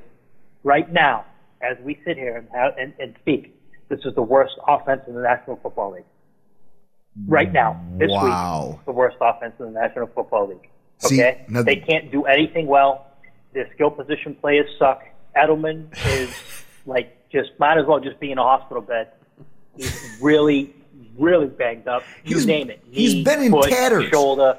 Well, this is the thing, and I guess if we're going to get into this, I want to talk about what Saturday looks like, because for everybody out there, I know people who are already writing this off. Well, it's the Patriots in Foxborough, and I understand why they think that. But we're talking about a team in the Buffalo Bills in 2019 that have accomplished all kinds of firsts. So who's to say they can't keep it rolling? The one thing they're going to have to contend with here, and I guess if we're going to start previewing this and dissecting what the Patriots are at this point, I think it's worth talking about how far the Patriots have come from the last time we saw them. I mean, on the defensive side of the ball, for a defense that was on a historic streak to open the season, they've really kind of cooled off over the last few weeks. They're still a fantastic unit and might be one of the NFL's most talented. But there's some things here I want to unpack, and the first one is the turnover differential. Through the first 8 weeks, the Patriots defense was on a historic pace in terms of forcing turnovers. So their wins looked pretty easy. I mean, they were plus 17 in overall differential. So, they had 8 turnovers by the offense and 25 by the defense. Since then, I think you go back to Baltimore is when I started looking over the charts. They've lost 3 games while grading out evenly. -4 by the offense and just 4 takeaways by the defense heading into this weekend. Do you think that shift, because that's a dramatic departure. You're talking about almost the defense was forcing turnovers on a 3-1 margin compared to how the offense was committing them, and then everything fell off. Do you think that has more to do with just teams figuring out what the Patriots are doing schematically? Or do you believe it's because they finally hit a patch of their schedule where they played some legitimate offenses? I'm going to cop out and say it's a bit of both. The talent in that first 7 games, 8 games, was just, you're talking about the bottom of the league, the Washingtons, the Jets, the Miamis, just real crap teams. They did beat Pittsburgh early on. They destroyed them in the beginning. That was actually probably their best game of the season, offensively and defensively. Defense has definitely cooled off. For us, when we looked at the schedule, everybody around here was saying, all right, weeks 9 through 14, what's the team going to be made of? Okay, at Baltimore, at Philly, home against Dallas, at Houston, home against Kansas City. They went 2-3. Okay, they went 2-3 against, essentially all playoff teams. Not good. It's not good at all. The defense, while they weren't anywhere near what they were in the first couple of weeks of the season, did hold their own. If you told me that you were going to hold Kansas City to 23 points at home in September, I would have told you Patriots weren't going away. That didn't happen because the offense just is not good. I told you, the worst in the league right now. They are just not good. They can't do anything well. And I'm not going to blame injuries. Even though guys are banged up, Brady with his elbow, Edelman, and Edelman's all banged up, I'm going to blame the head coach and the lack of talent acquisition. When you have guys that you're counting on, Josh Gordon's of the world, Antonio Brown's of the world, he did not build the roster to be successful in what looks like Brady's final year. Well, you know what? This seems like a common theme throughout this conversation, so let's switch gears. Let's talk about this offense for a second. Back at the beginning of November, the Patriots lost to the Ravens, and it was in the wake of that game that people started talking about offensive struggles, which pretty much everyone, including some of the Patriots' biggest detractors, kind of wrote off as an outlier. You took that Ravens game and you said, okay, they got us. But it's okay. We're going to go into our bye week and we're going to fix things. Since that game, the Patriots are the owners of some of the most dubious statistics in the NFL. 0 games with more than 10 points scored in the first half. 4 turnovers on offense to match the 4 turnovers their defense has been able to generate. Brady has the NFL worst 37% completion rate when under pressure. Now, that first one's something I want to pick your brain about because his offensive line for the Patriots is not good. I mean, coming into the season, you knew things were going to be tested. Back-to-back seasons with a left tackle leaving in free agency. You lose Gronk, who's one of the better, if not best, run-blocking and pass-catching threats at tight end that you've seen in years. And then you take into account injuries at left tackle, center, right tackle. The difference, I think, used to be that Tom Brady was able to play at a high enough level to cover up the problems on their offensive line. That hasn't been happening, and it's affected their running attack. It's affected what they're able to do in terms of pass protection. So I have to ask, coming into a game like this against the Buffalo Bills, seeing what our defensive front has been able to accomplish against some fairly accomplished offensive lines, how big are the concerns for Patriots fans at this point? Pretty big, and I think you mentioned the Brady percentage against the blitz, 37% against the blitz. There you go. That's all you need to know. An offense that at the end of last year became a run-based offense and was only successful really in the passing game. And I know what the statistics say. A lot of people say, you don't need to be effective running the ball for play action to be effective. This team does. You need to have a running game that people respect in order for the play action game to be effective. Play action game isn't effective. Buffalo isn't going to be stupid and key in on Sony Michel. Like, they're going to lay back. They're going to make sure that Edelman isn't going to destroy them. Okay? And if they take out Edelman, that's really the key to winning the game. That's the key to anybody else. Make Mohamed Sanu and the rookie N'Keal Harry beat you. The offensive line is a huge concern. When I look at the changeover from last year, it comes down to really 4 players for me. Trent Brown at left tackle, Gronk at tight end, James Devlin at fullback, and David Andrews at center. You lost 4 key components last year that turned you into a road grader team down the stretch. And you replaced them with every single position the replacement was much, much worse. Okay? Not better, not even equal to, worse. Much, much worse.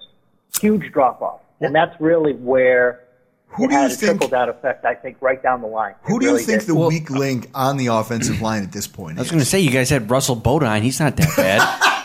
You guys had Bodine. If anything, I think that's more Chris, that is more a sign of just how bad things. It's almost like they kind of forecasted this might get rough. We need to try to bring somebody in here who has some playing experience. If you had to pick a weak link on the offensive line at this point, something that the Bills might be able to exploit, or that other teams that you've watched the Patriots play and you've shaken your head going, Jesus Christ, this guy, who would it be? I'd say the center, Ted Karras. I think the best way, as you guys know, to beat the Patriots offense is to beat Brady, is to get pressure up the middle. And he's simply no David Andrews. David Andrews is not an all-pro center, but in this offense, he had a real command of that line, a real charge. Add to that, Shaq Mason has kind of had an off year, has been dealing with, we're not quite sure what, but he's definitely been dealing with something. His last game was probably his best game of the season. He got out on there pretty quick on some screen plays, looked pretty good in the run game.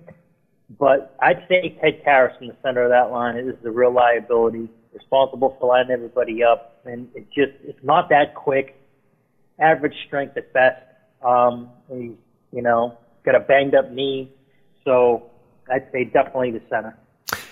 Isaiah Wynn, Before we move on, because there's a broader point here that I have to make, and I'm going to apologize to you in advance, sir, but I'm going to get on my soapbox for a second. But before I do, Isaiah Wynn. Now, I've been watching a lot of the Patriots games because, as you know, we are the pettiest Bills podcast in existence, and I really do get off on other people's misery, especially when they're in our division. And I've been watching the Patriots play, and one of the things I've noticed, I mean, you're talking about a left tackle who, not by any fault of his own, but more bad luck, is still very much, Chris, he's a rookie.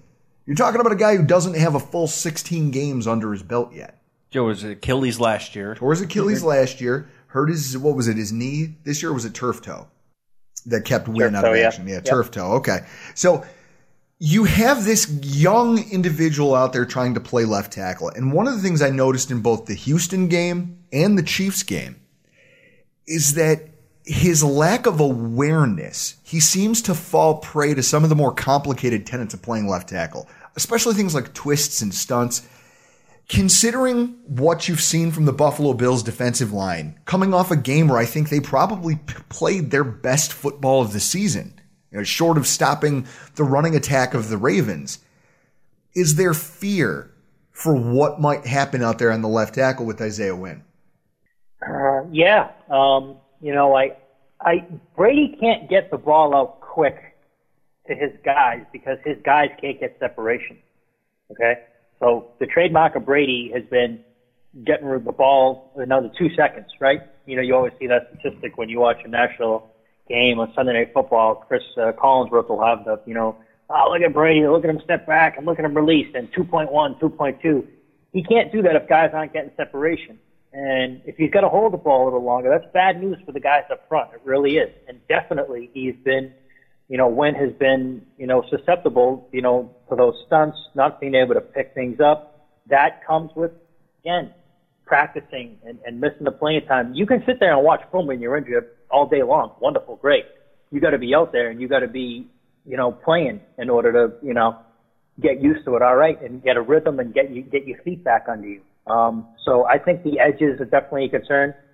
Now, you lead off the show and you mock my accent, rightfully so, of course. And I talk about Skarnecki and working miracles with that guy. Marcus Cannon this year, he sucked. He's having a terrible year. So I came around. I was right at the end. Okay, just I just want to clarify that he blows. He's awful this year. He's terrible. I will give you credit so because definitely worry me. You did correctly identify Marcus Cannon as a bum. And then he got paid is what happened. He played well enough to get paid, and he's very badly regressed. So on the edges, that Patriots offensive line is bad. This is what I guess I'm just trying to create a picture for everyone who's going to listen to me say what I'm about to say. The offensive line is not providing protection or running ability in front of Tom Brady, which has forced Tom Brady to do a lot of the heavy lifting this year. And so that's where I have to have this. I mean, they're offensive. They're downright offensive. And with that comes the next part of this conversation about what the Patriots are on offense. 2019 Tom Brady is what I would label a chicken versus egg conundrum. Okay? I completely understand that this is the point of the show where people are probably going to shake their heads. They're going to laugh at me, get frustrated, call me names, maybe even skip ahead in the podcast. But I have to ask into the ether whether or not we're finally seeing the end of Tom Brady as we knew him. I understand it. I understand. It sounds like a stupid question. You'd scoff at it. Cerebrally, he is still one of the most dangerous quarterbacks in the NFL. He has yet to truly be dethroned by anyone in a genuinely meaningful game. He's lost to, we've talked about the losses in the regular season to playoff teams. But nobody has beaten Tom Brady when it matters, when it's gut check time, when every game is the last game. So given that the conversation can't be as simple as, quote unquote, is Brady done?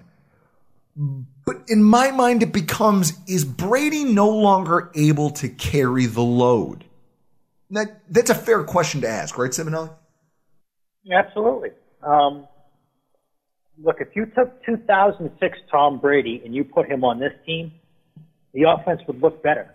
2006, I go back, that's the year before they got Walker and Moss. They were throwing to Doug Gabriel, Rashae Caldwell, and the corpse of Troy Brown. Okay? They had nothing at the wide receiver position.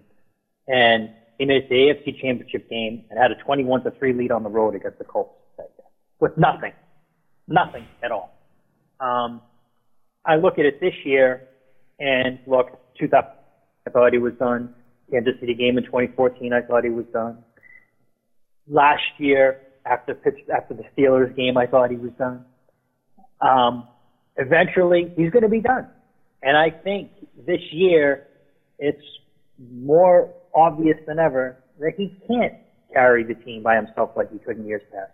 He used to be able to cut. You guys know this. How many times you come up to Buffalo with these no-name wide receivers and running backs, and Brandon Bolden would run all over for a big game, and then you'd have, guys catching passes. Who's this guy, 100? Chris Hogue. All those average Joes, okay?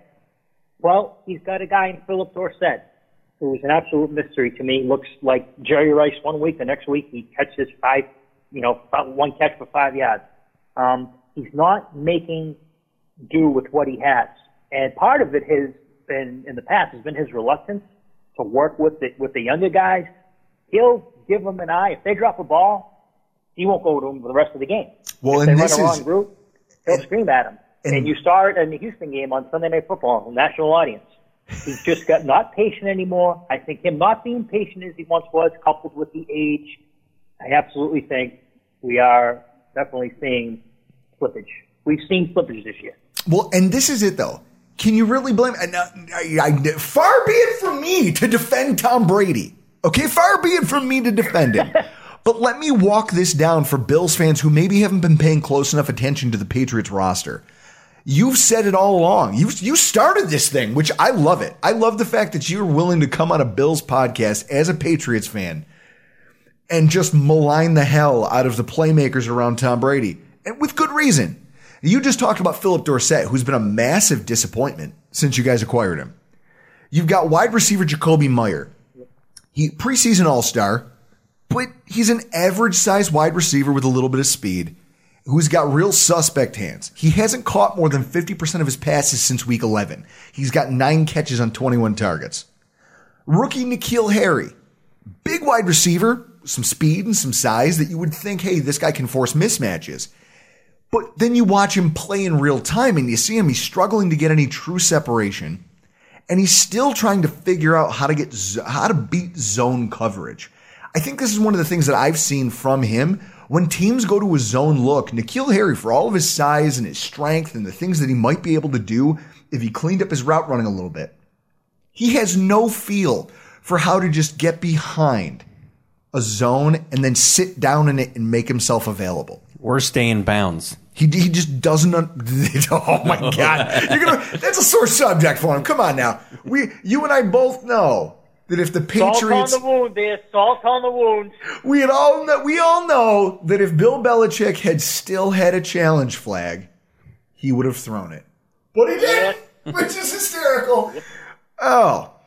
The thing with N'Keal Harry is that he's regressed. I mean, this last game against Cincinnati was the first step forward we've seen him take all season.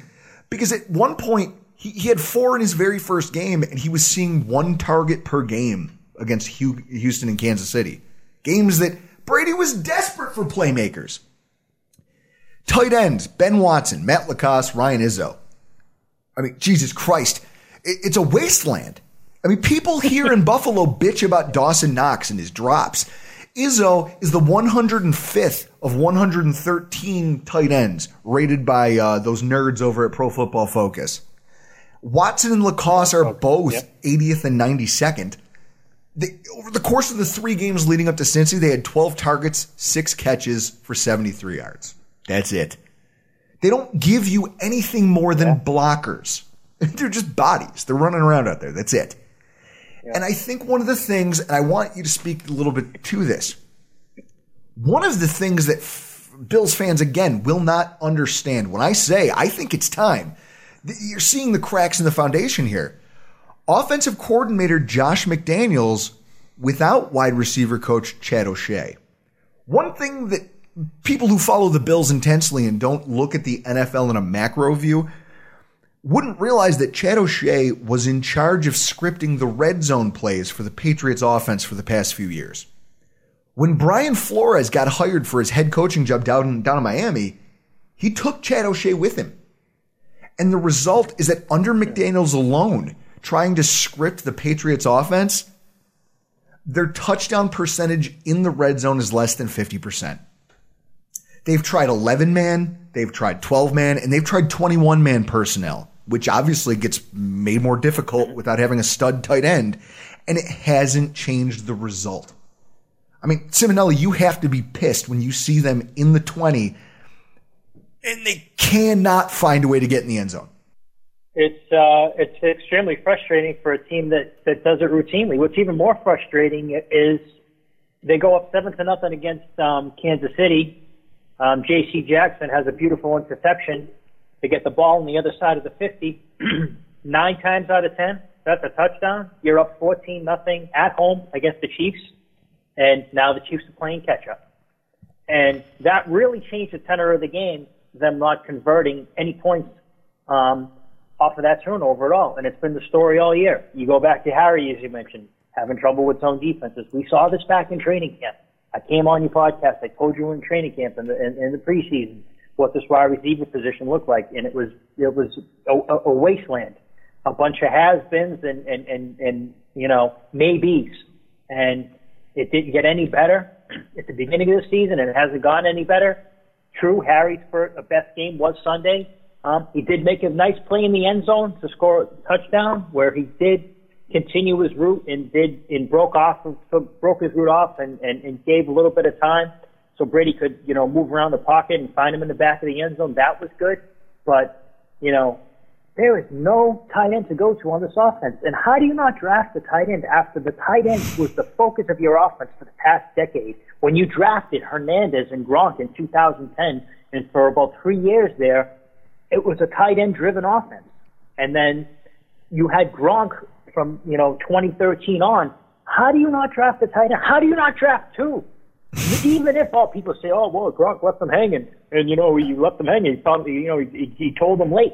Doesn't matter. Like, Belichick has never, ever built a team like that. Belichick is always drafting a year ahead. You'll see a bunch of guys. Perfect example, a guy like Damian Harris.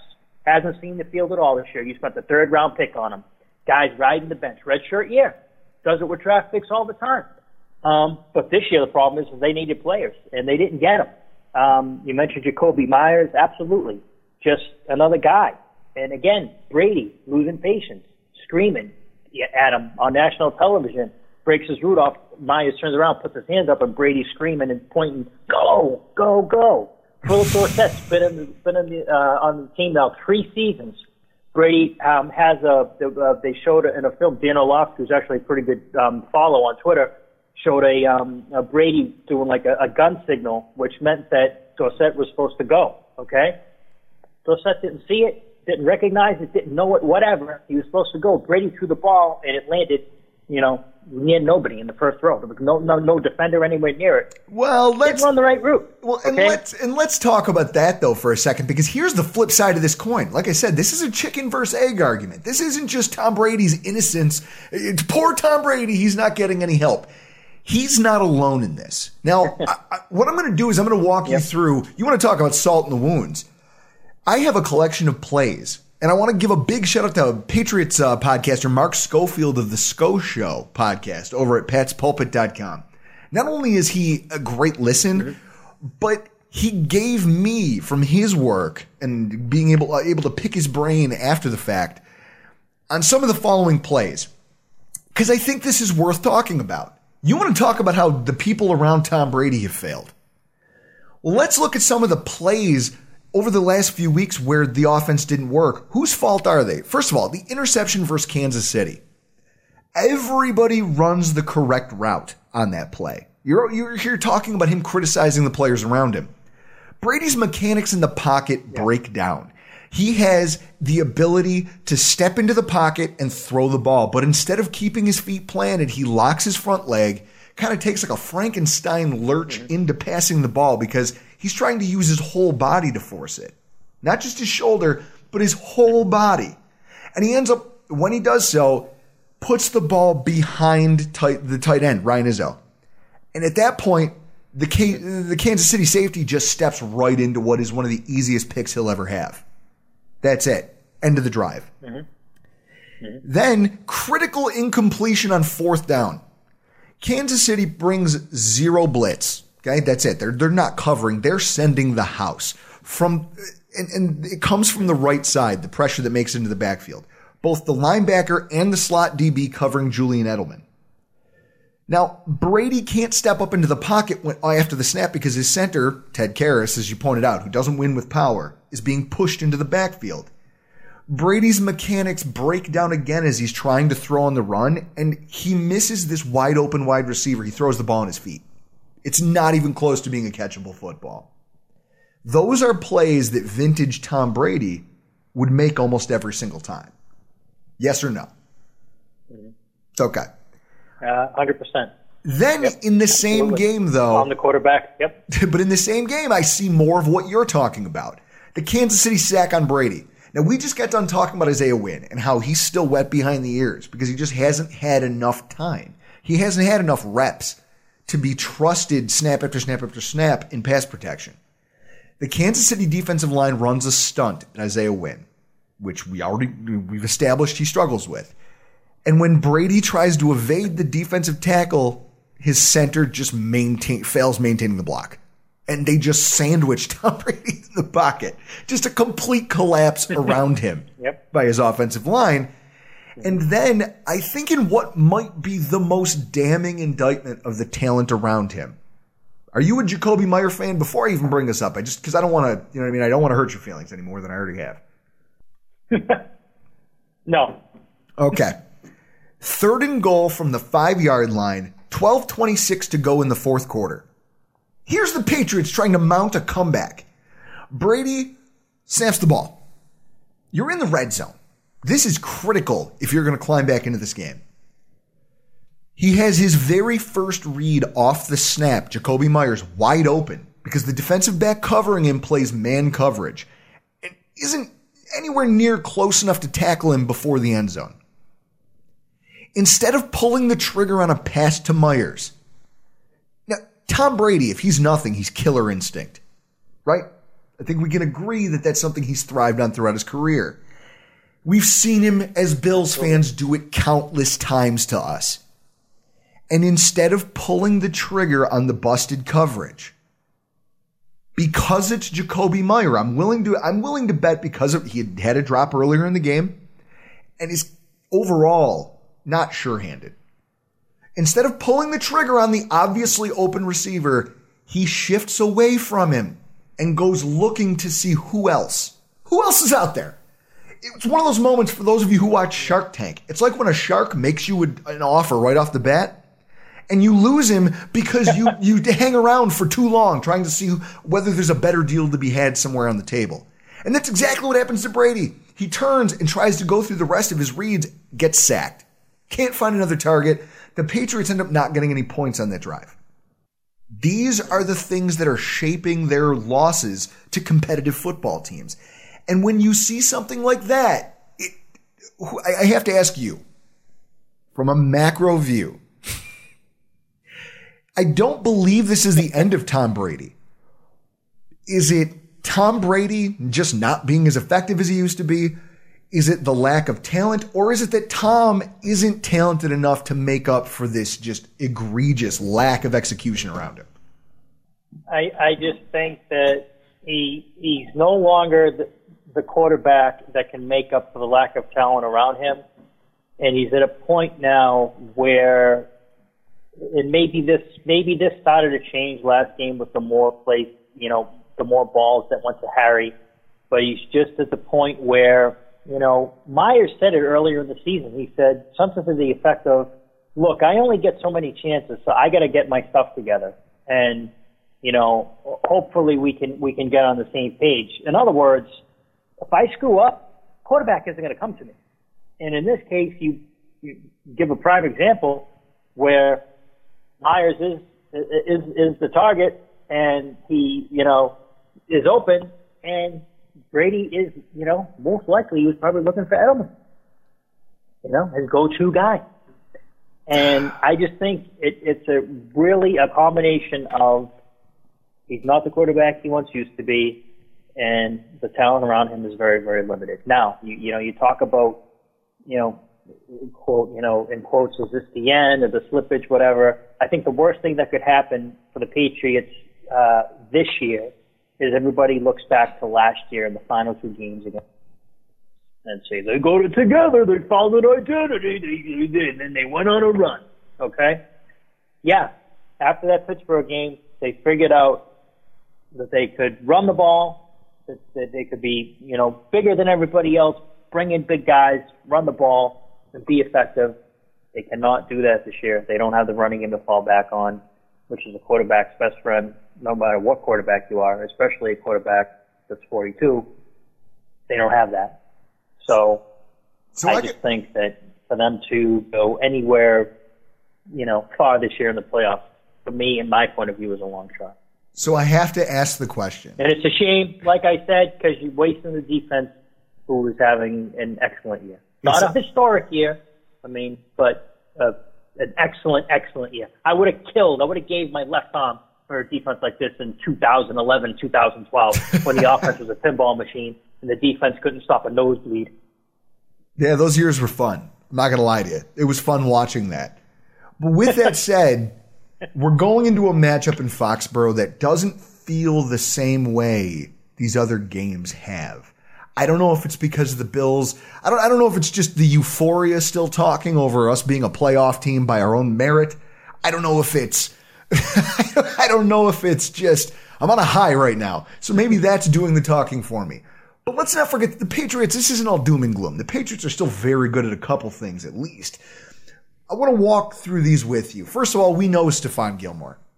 Stephon Gilmore is a lockdown corner at this point in his NFL career. What he's doing is incredibly impressive, much to the chagrin of Bills fans who, hate him or love him.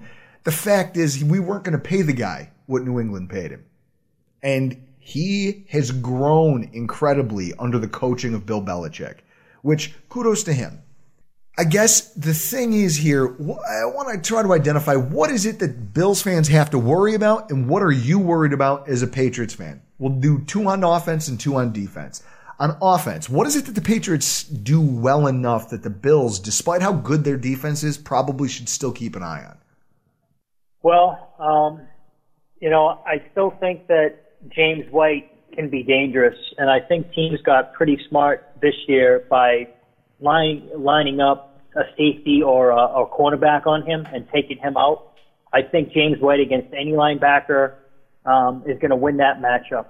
So I still think James White is a viable threat, on screens and in the passing game.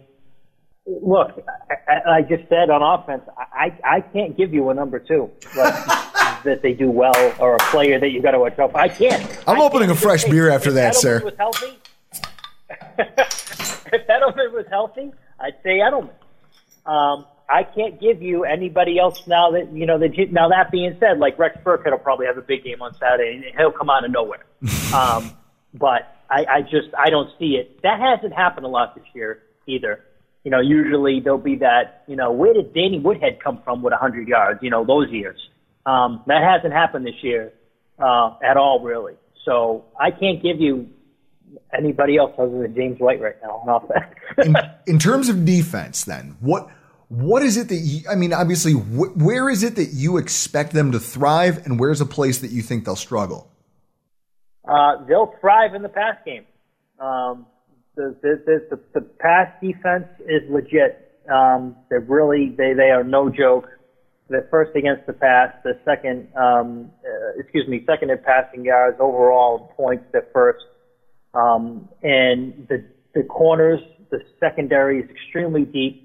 One thing to watch out for, though, Jonathan Jones did get injured Sunday, so you got to keep an eye on that. But they're really deep. You got a second-round pick in Joanne Williams that came right in. So Joanne Williams, J.C. Jackson, coupled with Gilmore, and the safeties in the back end with McCourty and Harmon, they're excellent at getting at the ball. Where they are susceptible, though, and where they have been susceptible, especially early on in games, and we saw this in Buffalo early in the season. Is the run defense. Frank Gore had over 100 yards against the Patriots, and Baltimore absolutely steamrolled them. And, the run game is really where they're vulnerable. If there's one vulnerability, I think they're still holding teams to under 100 yards a game, so they're like 7th or 8th in the league against the rush. But only been, there's one Achilles heel of the defense, it's the rush defense. Now, normally at this point in the podcast, we'd ask you for your prediction for Saturday, but instead I want to ask a bigger question. Since we have no skin in this game, you lose, you lose. Okay, it's another loss. I mean, trust me, this win would mean so much more to me than I think a lot of wins, and I think a lot of Bills fans would treat it as. I think I'm alone in my mania because of the years of abuse that I've sustained at the hands of the New England Patriots. So with that said, I want to flip the script here and ask this question. Knowing what you know about how the Patriots season has gone, knowing what you know about how they've struggled as of late trying to play teams, to your point, not a whole lot of meaningful victories on the docket for the Patriots this season. And their losses seem glaring by comparison. What would a loss, the first loss to the Buffalo Bills with Tom Brady in as a 4-quarter starter, I think since 31-0. Since the building was erected, what would that do? What would that mean to you as a Patriots fan? Losing to the Buffalo Bills at this juncture of the season. Simple. Dynasty's over. He has owned the Bills throughout his whole career. If Tom Brady loses to the Bills at home, the dynasty is over. Now, I'm not taking away anything from the Bills. I'm not taking anything away from you guys. You guys have had an excellent year. You are definitely building something there. This is a good team that went on the road, beat the Cowboys, went toe-to-toe with the Ravens. No, that's not a slight to you at all. But to me, as a Patriots fan, looking at the body of work over the past 20 years and Tom Brady against this team, if he loses at home on Saturday against the Bills, this is the end of the run. That's what I like to hear. That's what I like to hear. Bring it on! Oh my God! Now, look what are you doing to me, Simonelli? I'm ready to run through a brick wall. Let's go. Can't we just fast forward to Saturday now? Fuck! Yeah. And what better way for us to stop you from getting to your 4th straight Super Bowl, considering we're the only team that's done that. Yeah, fuck you guys. You're not taking you've taken enough from me. You can't have this one. Mr. Simonelli, it's always a pleasure having you on the show. Why don't you tell people where they can find you on Twitter? Because, guys, he's a great guy. He's fun to interact with. Obviously, we have a blast with him just talking about football. He's a pragmatic Patriots fan, which is one of the hardest things on earth to find, I feel like. Yeah, thank you. They can find me at Chris with the TIAN. That's my moniker from Patriots Unfiltered, the lunatic screwball caller that's called it there for years, and that's the moniker they gave me. But yeah, give me a follow. Give you a follow back. I love going back and forth with the Rockpile report. I especially enjoy the gifts of Drew during the game. That's a highlight in itself. So you sitting on the couch holding a beer and scratching your head, I didn't know if you were hungry or you had to go to the bathroom on Sunday. Yeah, it's genuinely become one of Chris's favorite pastimes is watching me watch football. Yeah, and if I can share that kind of content with the world, Jesus, I'm going to do it. Christian, as always, we very much appreciate your time, sir. Again, that is Christian Simonelli on Twitter at Chris with a TIAN. Give him a follow. At least he knows that Brady's time is coming to an end. God, please allow it to start on Saturday. It better be. But with that said, the Bills, if they want to get there, they're going to have to take care of a few pieces of business, and that, Chris, leads us to this week's Keys to Victory. Wow, that's a lot of keys. Bigger the keychain, more powerful the man. And I am feeling strong tonight. Come on now. Strong as an ox. First of all, you want to beat the Patriots, you muddy the pocket. For all of his skill, pressure is the name of the game for beating Brady. And like we touched on. A-gap pressure, right? But now it's just pressure in general. 37% completion percentage when under pressure in the pocket. Chris, it's the worst of any active quarterback in the NFL. You can blame it on the playmakers not being improvisational. You can blame it on his age or his breakdown in mechanics. Ultimately, Oliver, Lawson, Phillips, we need those guys to make life difficult for Tom Brady, which will simultaneously throw off the entire rhythm of their offense. I mean, Chris, the Cincinnati defensive line just spent half a game eating the Pats offensive line for lunch. I have to believe that our guys can at least come close to replicating some of that. Doesn't have to result in sacks. Just get pressure. Pressure is what's going to win you the day. To that point, continue to win in the trenches on defense. The thing that gave Cincinnati, when you watched that game, Chris, and it was 13-10, and the only reason the Patriots even took the lead before half, was because of a muffed punt in the red zone that they still couldn't score a touchdown on. The thing that gave Cincinnati and all of the teams that have recently beat the Patriots a leg up was pressure on the quarterback. And just stopping the Patriots running backs from being effective. I mean, Sony Michel was the only thing working for the Patriots in that first half, and it was hit or miss. And it allowed the Bengals to hang around and stick in the game. If you allow them to 100% lean on the run, it balances the offense and then protects what is their Achilles heel in pressure on Brady. They seem to have their most successful runs and plays kind of off tackle behind Wynn or Cannon, because for as much as a liability as Wynn might be in protection, he and their tackles are coming off guard. That's where their running backs seem to get downhill the quickest. They can catch the linebackers kind of off balance. And that's where they seem to make hay. Our big uglies up front have to do a good job of keeping Michel and Burkhead hemmed in by stopping all of their offensive linemen from getting to the second level. I mean, think about it. Lorenzo Alexander, he's having a fucking career resurgence over the last few weeks. Matt Milano, Trey Edmonds, they come downhill, they fill gaps well. If our defensive line can occupy those five guys, I don't see them getting much of anything going in terms of balancing their offense, and they're going to have to quickly rely on the pass. On the flip side of the ball for the Bills on offense, and this is a wrinkle that we didn't get to talk to Simonelli about, but I feel like it has to be brought up. Josh Allen winning versus the Patriots linebackers and slot defensive back.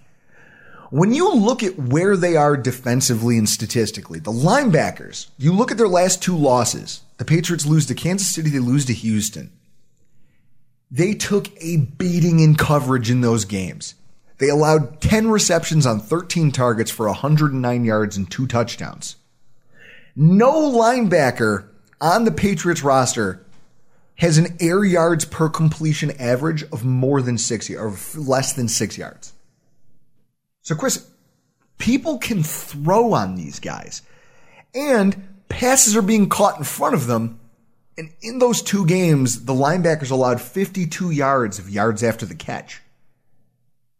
So we need people in the slot, your Cole Beasleys, maybe your Dawson Knoxes over the middle. And this is Lee it. Smith, your premier pass-catching tight end. Knox, McKenzie, Singletary, and Beasley. Those 4 players all have a skill set to take advantage of the fact that despite how good this Patriots, Simonelli mentioned they were 8th against the run in football. But when you put them in coverage, they're not good. I mean, we know what Stephon Gilmore brings to the table, right? Correct. Okay, so don't fucking throw. What? Why? Why steer like all of these other teams have done directly into their strengths when these two teams, Houston and Kansas City, just gave you the blueprint? Beat the shit out of their linebackers. Use McKenzie on gadget plays to get him to the edge of the defense and take advantage of the fact that none of their linebackers are overwhelmingly athletic. Take advantage of the fact that Kyle Van Noy, for as good as he is in the box and down near the line of scrimmage, he's not great in coverage. Running backs routinely, he loses them in coverage. When I think about a guy like Singletary, Chris, this is a game where any one of these guys, Cole Beasley, McKenzie, Singletary, again, Knox with his size and speed, there's an opportunity to be had here to not have to throw into the strength of their defense and still win, still generate first downs, still generate yards after the catch. I think that's why executing under the 11 personnel in that area of the field is going to be paramount to our ability to keep the score close. And then, coaching. Chris, our coaching has to shine. I watched the Patriots steal a game from Cincinnati on Sunday. If you can believe that those words are even... Chris, doesn't that sound like lunacy? It is. The Patriots, the AFC East leading Patriots, stole a game from the one-win Cincinnati Bengals. But I watched it happen. Through the first half, Cincinnati was handing New England their shit. But Cincinnati got out-coached and outperformed on special teams. When they came out of the tunnel in the second half, New England already had figured out what they were doing well. They failed to adjust, and that was the end of it. That's all she wrote for them. So with that said, Chris, make no mistake. Our staff has to have these guys drilled on remaining disciplined. No mistakes. No bullshit muff punts. No ill-timed penalties. The kind that you see get thrown around anytime someone sneezes too close to Tom Brady. I'm not going to want to see something that happened Sunday night, this Saturday, when it comes to coaching, and that is I want our coaching staff to play to win.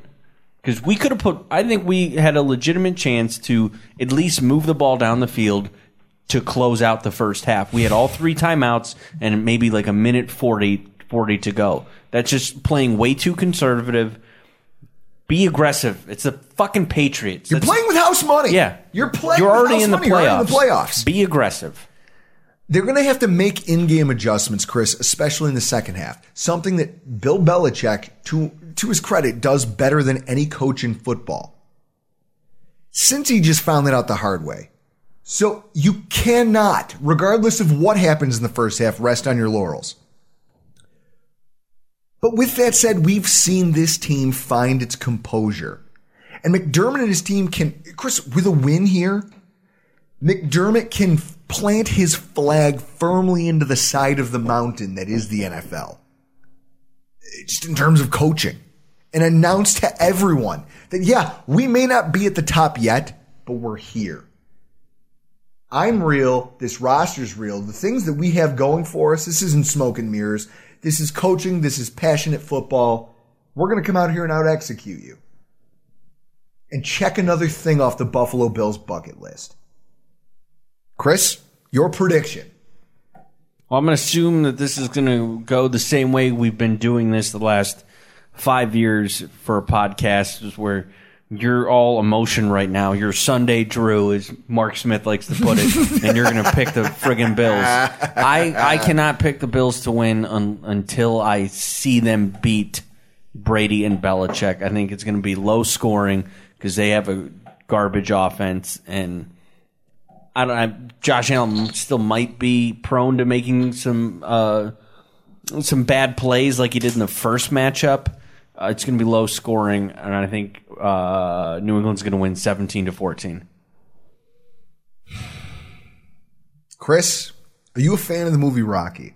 Yeah, I've seen 1, 2, 3, and 4. Okay. So you remember in the first Rocky where he fought Apollo Creed, and it was tough.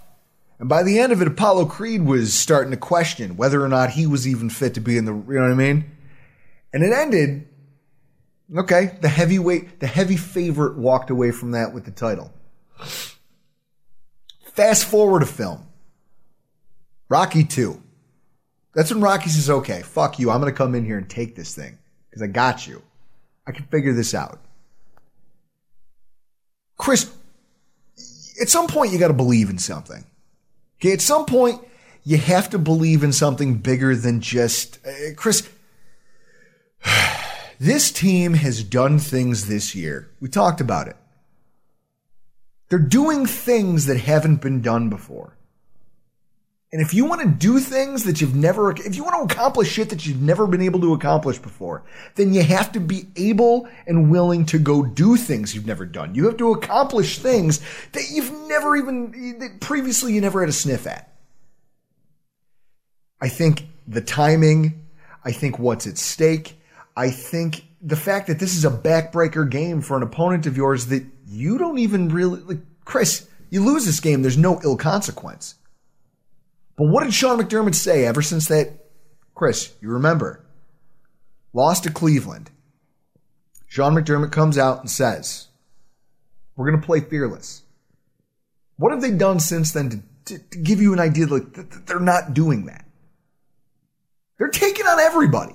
They're rising to meet every challenge. And in good conscience, in the name of all that is holy, I will never pick the Patriots over the Buffalo Bills. I think it's going to be a low-scoring game. I think we're going to see another game like we saw on Sunday. I think you're going to see a Buffalo Bills defense that's energized, that understands what this is and what they're capable of now. Chris, you shut down the Ravens. You shut down the Ravens' rushing attack. You took away what that team did well. You took away what the Steelers wanted to do. You found a way to impose your will with your defense. Why should this be any different? I say it's the Bills. I say it's a 14-13 game. 14-13.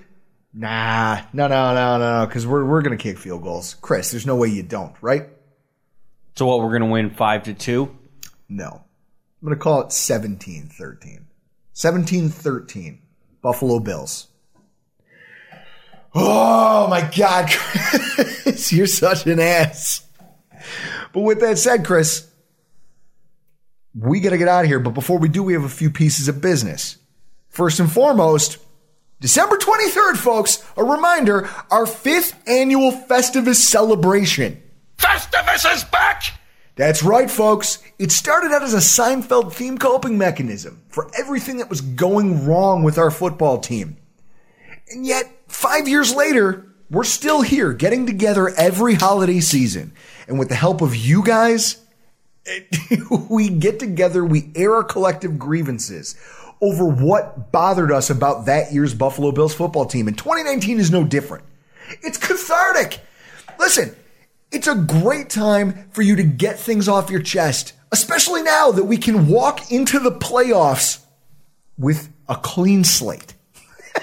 Get it all out there. Yeah, whether it's something that you saw in the Cleveland game as a whole, something Brian Daboll's done, something that you haven't liked from our offense or defense or special teams, air it out to us on Twitter, our email address, Reddit, Facebook, wherever you find us on social media. Air your grievances to us. On Twitter, #BillsGrievance. We're going to post a Reddit thread over at the Buffalo Bills subreddit. And if you're in the area or just going to be in town to celebrate the occasion, folks, the final Rockpile Report tailgate of the year. December 29th, 5330 Big Tree Road. Where else would you rather be, guys?